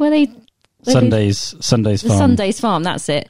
There's only that one door. They're isn't very there? welcoming. The only happy people, though, I will say, that seem to have some happiness are Mary and with the son. When they're getting married, that is like one of the few happy moments of the film that The old lady whose arthritis was cured? Well, she might believe, but again, there wasn't really much. Did you not notice she was knitting in the background of every other scene? Was she? She was the one that taught HW all the sign language. Oh, so yeah, they get a bit of happiness, but it's not really a film to showcase women, really, is it? Because it's all about his, what he's trying to achieve, isn't it? So I don't really know how it could have had a bigger role for a woman, really, unless they had someone working on the rigs and things. But again, they wouldn't probably at that time they wouldn't have been involved, would they? So Mary's only there as a device to see him for women to have a good time. No, Mary's only there for a device for him to have something better in his life to go to, isn't he? Yeah. So it wasn't really much. And so that they're either being represented as wives or... So there's a little scene with the prostitutes, isn't there? There's not much to do. Who we never see. No. We just hear them. Faceless, yeah. So pretty much it's the traditional, the woman is the wife at home or the woman to be married to. And even the wife at the beginning, it doesn't really stick around, does she? And there's a lot of absence, like the baby at the beginning. So I'm going to assume that whoever died... They obviously probably didn't have a wife to... Or else why would the baby be with the mother? Why would he have taken the baby to a dangerous workplace? So I'm going to assume that whoever she wasn't around anyway. I think she did childbirth, yeah. Again, elements of truth. Maybe he took that half truth. Do you think he knows? You think he has any clue the backstory of that kid's parents? Well, he might have chatted to the bloke he was working with. At that time. Yeah. Oh, no. Small group guys. Why would you have a baby on site? And then you can juxtapose it to when the other guy dies later and I was like, did I know him? I was like, no. I was like, okay. Yeah. Yep. Yeah, we found some themes. I made them up, but we found them. Best character. It could be performance. You don't have to be the best human being. Who's going first? Human being. Oh, you might go. The best character is Daniel. Someone might say. Now, it doesn't mean that he's a good guy. Okay. You can go first. I think I didn't like him. I found him uncomfortable to watch, and that's Eli. But I think, in my personal opinion, he outshone Daniel Day-Lewis in this film.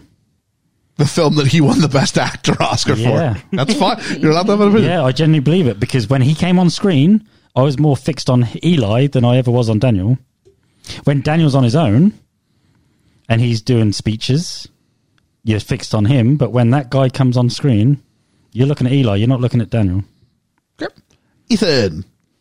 I was going to go with Eli, and then I kind of realized everything that makes Eli so great, a lot of it is due to Daniel, because he represents everything that goes against Eli. And Paul Dano's fantastic in this. He's so good. But Daniel Day-Lewis, from day, like the second I see Eli, I'm like, okay, yeah, I like the cut of your jib. I get what you're doing. I feel for you by the end. By the end with Daniel, I'm seeing a different person in in mannerism, in performance, in just physicality. That's incredible. Eli is the same throughout the whole thing, because that's his character. But Daniel's journey is like a masterclass of performance. You're just saying that because that's Daniel Day-Lewis. This is the second Daniel Day-Lewis film I've ever seen, and I didn't really care that much for that Phantom Thread's performance. Mags? I'm going to go with someone different, because actually, thinking about whose story it is... The Oils. No, it's not. I'm not going to choose the Oil this time. The only character that I could feel an emotional sort of connection to is the son. It begins with him as a baby. He grows up. He's got this slightly abusive father who, is taking care of him, but also not treating him in the best way. He has his tragedies with his hearing, but actually you see how he's grown by the end. And actually he's the winner. He's off to do his own, take on his own company. He's the one that actually has had the success with a family. And he's the one that you kind of feel a bit sorry for as well, but actually he rises above it, and he seems like he's a decent man by the end of it as well. So, he's the one I would root for. Don't get me wrong, he's the one I'd root for. Because, I see more of myself in him. But I was going by performance of Depends how if you're going for best performance, or we're going for best... However you want to play it. So I'm just being a bit different. Yeah, that's Flipping okay. a coin. That's cool. Okay. Yeah. Hermes. I like Meg Shout for HW. I thought, and especially as a child actor is concerned, he did perfectly fine. But it may be low hanging fruit or maybe the obvious choice, but Daniel Day-Lewis was, every time he's on screen, he commands the scene. He does a fantastic job. Got to go with him. I too will go Daniel Day-Lewis. I like Paul Dano. Love Paul Dano. Little Miss Sunshine, isn't it? And I hear what Liam's saying, actually. I found him to sit there and go punch for punch with Daniel Day-Lewis. That's not easy. No. That's not easy at all. And to do it successfully. Yeah, and on 4 days' notice. Yeah. Without a year to prepare. I just remember thing there. But, I mean, it's like Francis McDermott, which, we've compared these two a lot in the last few weeks. But, yeah, the reputation's there, but the reputation's there because it's also well-earned. And I think you see range in this. For the most part, we see many different versions. We see squeaky clean, I'm making a pitch Daniel Day-Lewis. And then at times you see quiet, I hate everybody. And some of those scenes of Henry should be not undercut, because I think there's some honesty that comes out there about who he is and what his prime motivating characteristic is. And then those times where he just becomes unhinged. And, and then even a fourth time when he's, in the church. I mean, there's such a range in that just keeping up is a feat worthy of itself. And the only person I'd be intimidated to go head to head with him too, because the only other character who's got that much time with him is Eli. So that's really it. I mean, everybody else is you're just in the background on this one. Yep. Even HW. Yep. So, nothing but appreciation for Paul Dano, but mine goes to DDL. DDL. DDO. Best moment, best element. Let's go with Liam.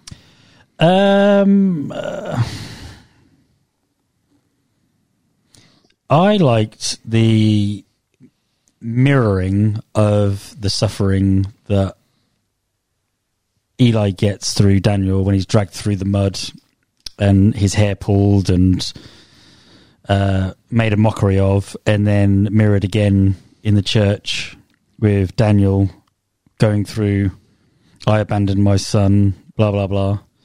And I hadn't spotted it straight away or touched on it until we go through it and go, oh yeah. You know how sometimes I watch a film and I go, I really like this film, and then we talk about it, and I go, maybe I don't like it so much. This probably has gone the other way for me. Yeah. I've enjoyed the chat more than the actual film. I was thinking the same thing, actually. Yeah. I struggled with the film, but actually now we've chatted about it, I could watch it again now. It's made me think more about Whereas it. I wouldn't have wanted to before. But yeah, the cinematography is phenomenal. But yeah. Yes, it is. The mirroring of the scenes and how they're very much alike. They are. It's like looking in a mirror at each other and just going, okay. Yeah. Megs. As I said, I initially struggled watching this. It's not my type of film. We haven't told Hermes yet. What kind of film do you categorize this as? A gritty, blokey film in my sort of category of films. I just found it... There wasn't many people that I could sort of associate with myself. There was no really likeable characters as such. It was quite slow build up, and you've got to really concentrate on it. Not many light moments to sort of delve into. So it was quite a hard watch for me. I did appreciate the cinematography. I did appreciate the high energy emotional acting scenes. But similar to what Liam said, I think now that we've discussed it and I've thought about some things, I think I could now go and watch it again and probably get more enjoyment out of it, just from the discussions. But I like the build up to the crescendo in that final scene, when he descends into madness and he's threatening him with milkshakes and bowling pins and all of that. That was my favourite moment, I'd say. Ethan. The score. I love the score in this. It's so haunting and chilling, and a film either has to be really bad or have a really good score for me to ever properly notice it. And this is like the latter of, this score is so good, I'm always thinking about it. And it helps that for like the first 20 minutes, there's barely any dialogue or lack thereof, so I'm really focusing on it. But I could always pick it out every single time I heard it, and I really like it. And it really worked for what the film was supposed to present and represent.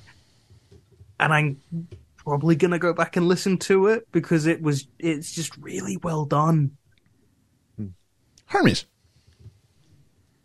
Element, I'd say, is on the same vein of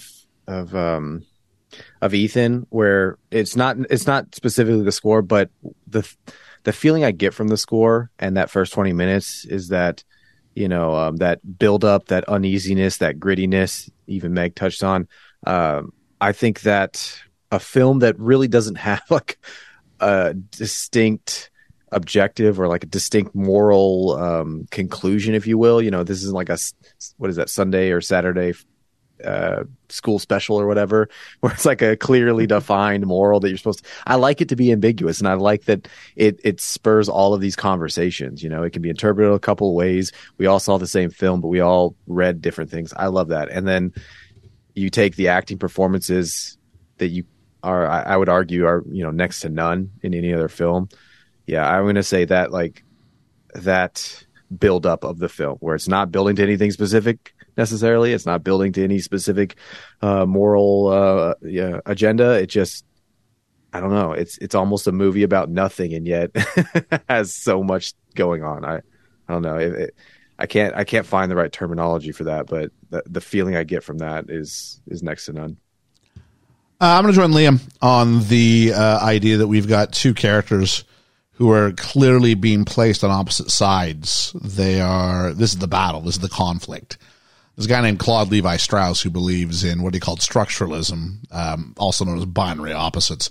We put two things that are diametrically opposed against each other. We cause friction. The movie ends when that friction finishes. In this case, Eli dies. Right? But yet we have them share so many of the same commonalities. And they're both, at your most cynical, they're both salesmen. They're both in the business of tricking people in order to grow their own personal fortune. And yet we see them kind of at loggerheads over the minds, the hearts, the souls, the dollars of a community. And I think and it's also fun because you get to pick one.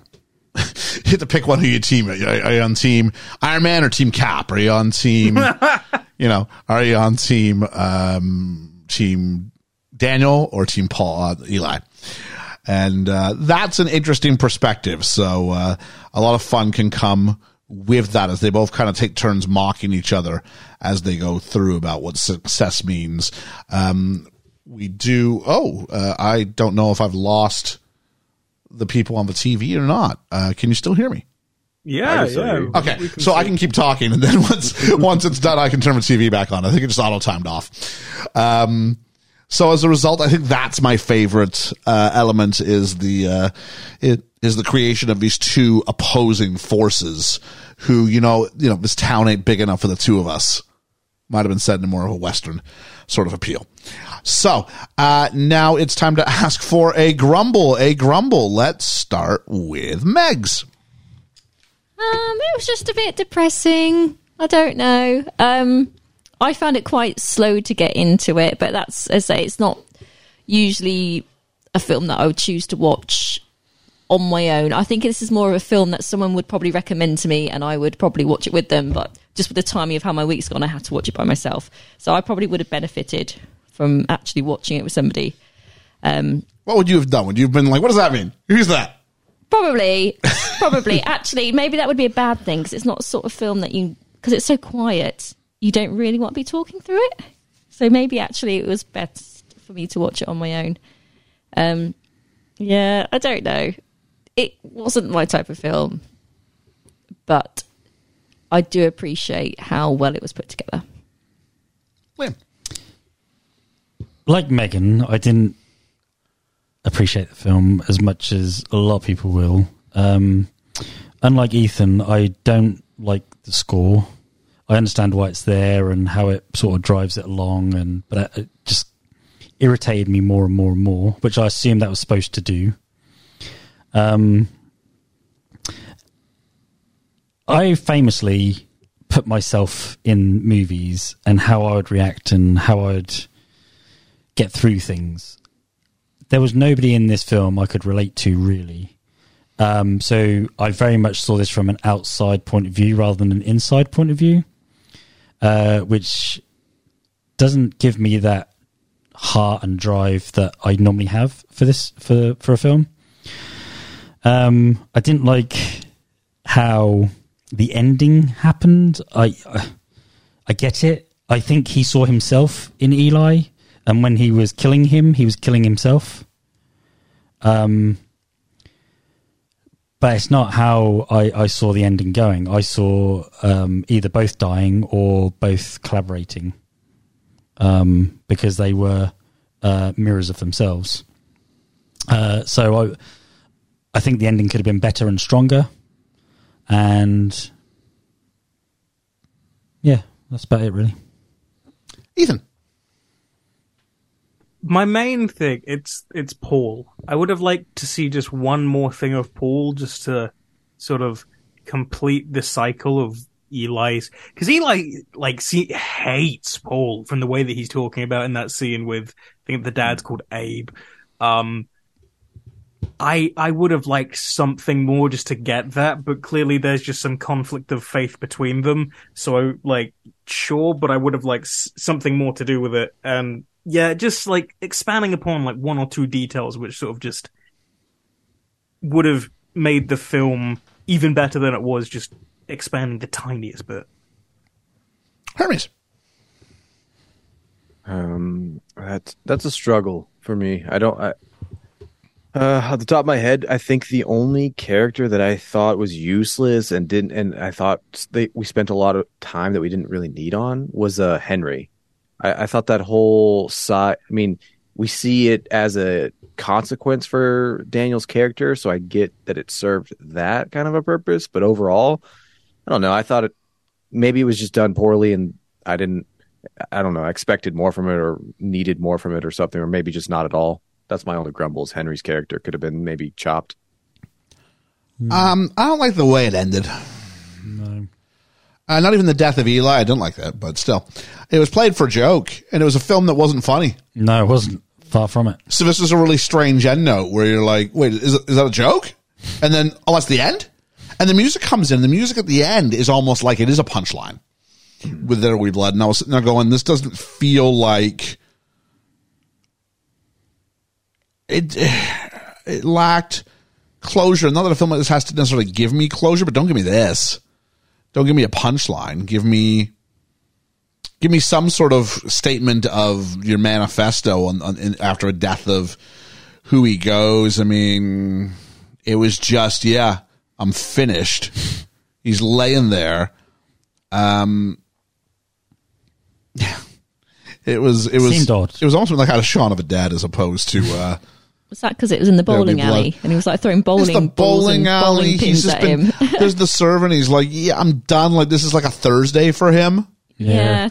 It just felt a bit off. So it didn't give me a film that asked me to take it very seriously. And I did take it very seriously for 2 hours and 40 minutes and then went, It was, I went to some real places with this, and it wasn't even, and it was not a film where nihilism's a thing. If it was a film where nihilism's a thing, I can get behind this. It's not that. Yeah, so I didn't understand it and didn't care for it, at least as far as that goes. So that was a weakness in my point there. So, is this anybody's best role ever? I would say no to Paul. No, I would say no to Paul Dano. He's been better in other things for me. I haven't really seen him in much. I haven't seen Daniel Day-Lewis in enough to really comment. No, I haven't seen them both in enough to. I think Day-Lewis is better in Lincoln. I want to see that. I think Day-Lewis is better in Gangs of New York. No. No? I like this better. I like this better than Gangs of New York. I do think I put this over Lincoln as well. And I mean, I can't remember that most recent one. I didn't finish it where he's the designer. Phantom Thread. Yeah. It's I don't know. It didn't, certainly it was similar to Silence for me. It was just a little too slow. Same thing with Lincoln. I think this would be his. I would vote it his best. Paul Dano. No, definitely not. I like him in Prisoners. I like him in Ruby Sparks. I think he's great in Ruby Sparks, actually. You going about that film? Yeah. I still haven't seen that. It's the same directors as Little Miss Sunshine. Oh, okay. And they've made him the lead in this one. Fantastic. Cool. Yeah, it doesn't qualify, but it's kind of like a wild card sort of criteria pick. Oh, it's great. I know you've talked about it a lot. Yeah, it's one that I've watched it literally once. Wow. Once, maybe twice. I'm not sure. Fantastic film, though. And then I don't know anybody else well enough to sort of throw them in the loop. So now it's time for... I never want to hurt my age. What's my age again? What's my age again? Rage game. Let's all go bowling. Ethan, what are we striking on today? We've basically got like the characters who have face pictures on IMDb because there's like maybe 4. Yep. So we have Daniel Day-Lewis. Long career. 52. 47. Oh, I was going to say that. 49. Hermes. 50. 50. That is a point for Megs because he is 49. I well never done you. get any right on this. I'm really pleased. Next, we have Paul Dano as Paul and Eli. 32. 21. 26. 24.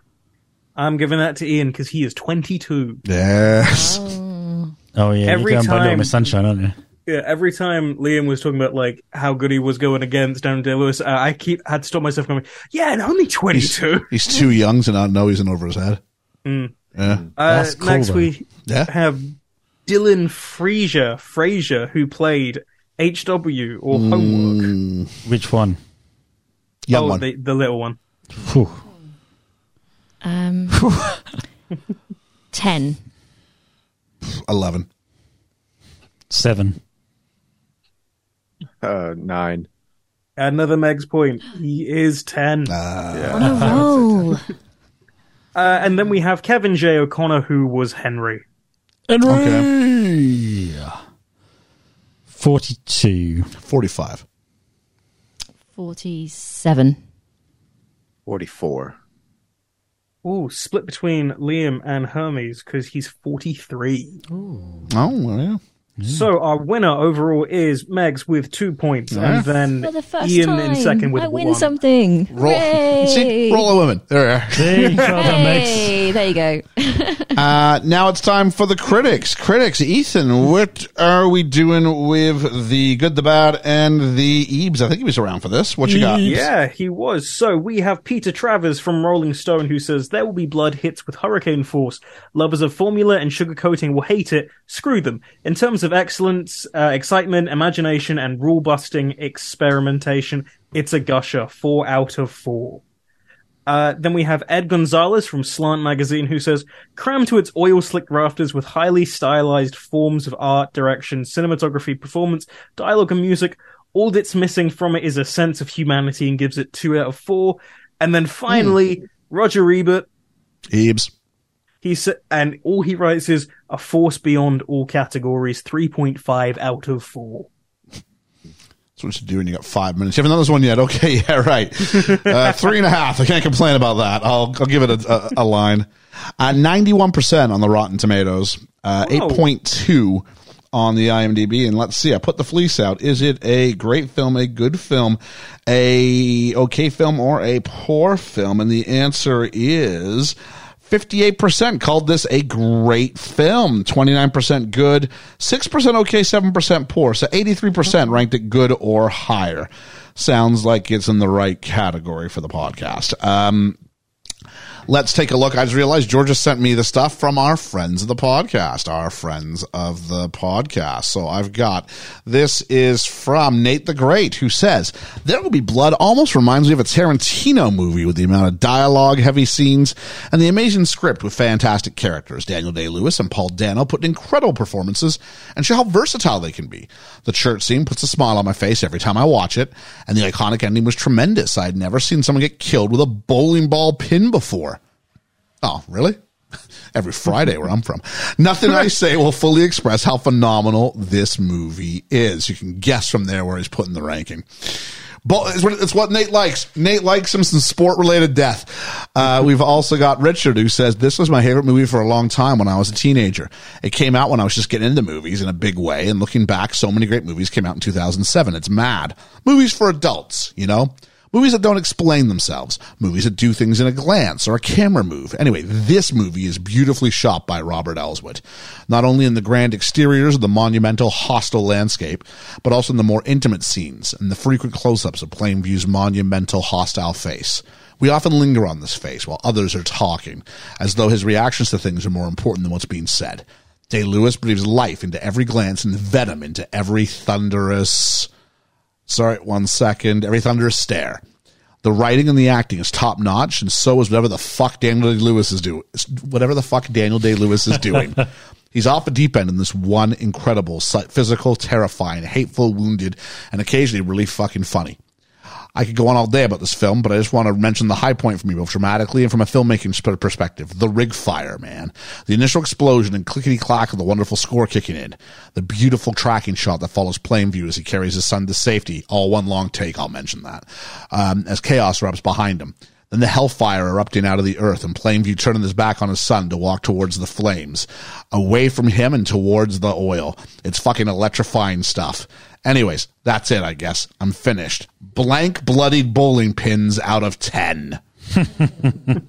So there we go. I think that's it. Let me take a look, see if there's one more there. No, that is it. Those are the two things we had from our Patreon backers. If you want to find out how you can get in on the vote, have your fifth chair challenge count, go ahead and get a hold of us at Best Film Ever. No, that's our Twitter account, at Best Film Ever Pod. But patreon.com/BFE, we kept it simple for you. All right. That's me again. Jeez. And now we're going to talk about our fledgling fandom. There were quite a few comments on this, as I thought there would be, with a blokey, gritty, what do you call it? A gritty, blokey film. A gritty, blokey film. We've got Corey Heitman says, good film with a great lead performance. The Alex Kirsch Project says, I left after they drank my milkshake. We only missed about 5 minutes.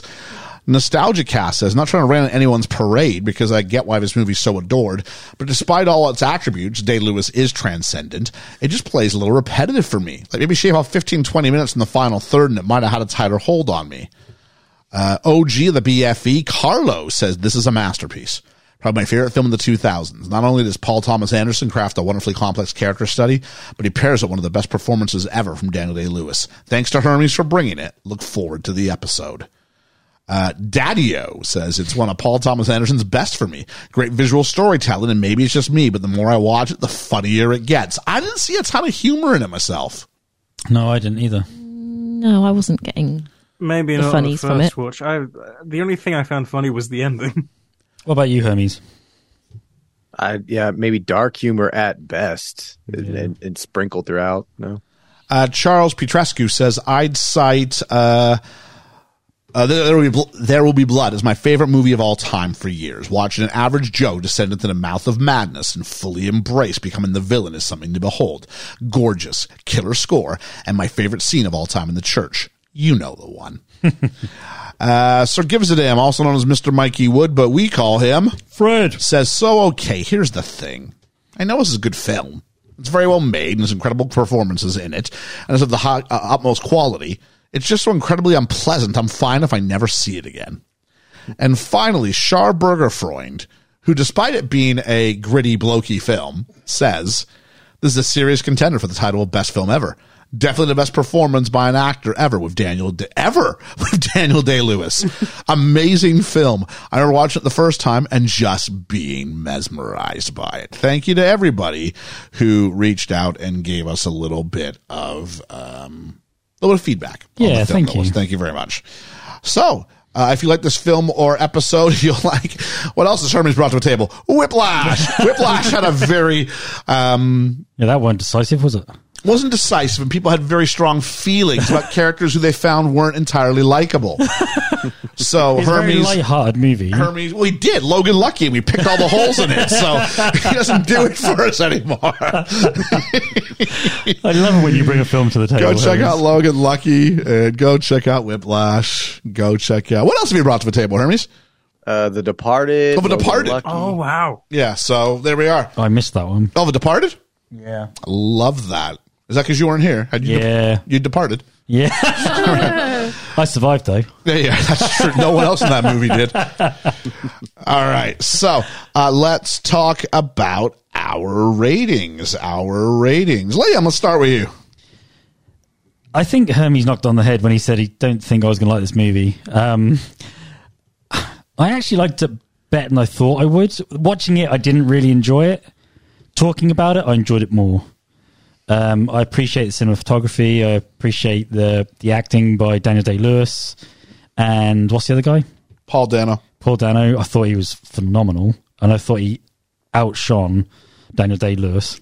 That's what Shai Burgerfriend called the best acting performance ever. I disagree. Just say it. My rating has gone up, actually, since talking about it. I appreciate films in a different way now. I tend to put myself in the movies. I tend to see how I'd deal with those situations, and that has a big bearing on how I feel about a film. But because there was nobody in this film I could relate to, I kind of saw it from an outside point of view. So I wasn't really too emotionally attached to this film.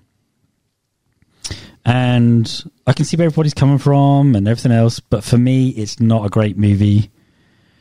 Will I watch it again? Probably now I understand different things about it, and maybe I'll enjoy it more from the second watch. Who knows? But I probably will give it a second watch, but not for about 10 years. Because that's quite a heavy film. The film that leads it to be at the beginning isn't the film it ends. You know, like the whole quietness, the noises rather than speaking, and then that comedic bit at the end, which wasn't really funny. So with that, I'm going to give this 7.5 straws in milkshakes out of 10. You're reaching further than that straw has to. I want to use the bowling pin one, but somebody took it. Yeah, okay. I hope the mic could pick up like the gears turning that could be heard. Yeah, sorry, folks. All right, Ethan, go ahead. You've called your shot. Let's go. What do you got? Oh, shit. Okay. I adored this film. I sat back and I was like, after I watched, I was like, I don't know how to describe. I know I've just watched like an amazing film, and I'm gonna think a film that makes me think about it long after I've seen it. I think has done a really good job, and I said the same with Whiplash, and I still agree with it here. I'm gonna be thinking about this for a while because there's so much of this film that I want to dissect and think about: the score, the cinematography, the themes, the performances, just the story itself. I get everyone's problem with the ending. I kind of like that it's this dark humor, yeah, I'm done kind of thing. Because, yeah, he's got nothing else for. I don't think the ending's, it could be better, but you know what? All things concerned, I'm going 9.5 times that the, bloody hell, what's that other film? You can see the cogs turning. You can hear all right. All right. I realized I was going to suffer for this. 9.5 No Country for Old Men sets postponed due to smoke out of 10. Was not worth the joking at Liam. Instant karma's going to get you, John Lennon wrote. Bites you in the ass. That's right. I don't think that part was his line. No. Megs. I've already kind of said how I feel about it. But I do appreciate that it is a well constructed film and the performances are very good. So I can see how people would describe it as a masterpiece and things like that. I think I could re-watch it now and pick out some different bits to focus on.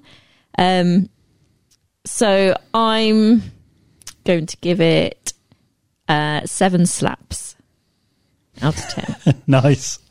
There's a lot of slapping. There is a lot of slapping. There's a lot of slapping. There is a lot of slapping. Will Smith would love this movie. He would actually. He should have. Yeah, they should have found a little cameo for him somewhere. They should Shouldn't have they? done. I'll slap that 15 years arthritis prior. Well, right out of you. well, we've got several multiverses going on anyway, Yeah. haven't we, at the Oh, moment? yeah. So this is just another one. Imagine a world where he doesn't slap someone. I prefer he wins Best Picture. Sure. Still hate him. Hermes.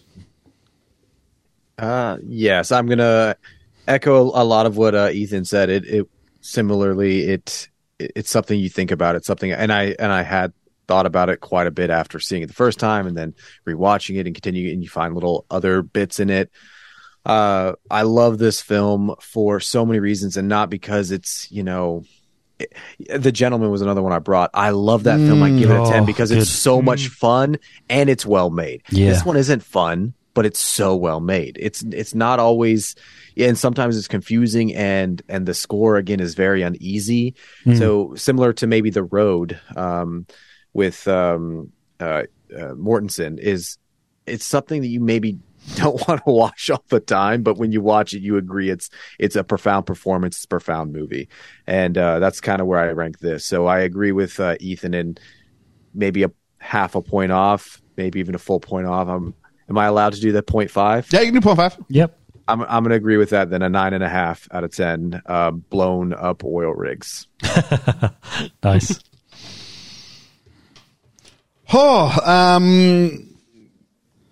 Liam made an interesting comment at the start where he talked about how the film it turns into isn't the film it starts off as. And I think it's because failure is silent and individual, and success seems to be noisy. And we've had a lot of noise about this film today. We have. It's interesting to hear the two gentlemen joining us via satellite or whatever we want to call this. So how they're going to carry this film with them. I don't think I am. And that surprises me. I can see why people thought I would like this film. And I do, not to the same extent that it seems to be.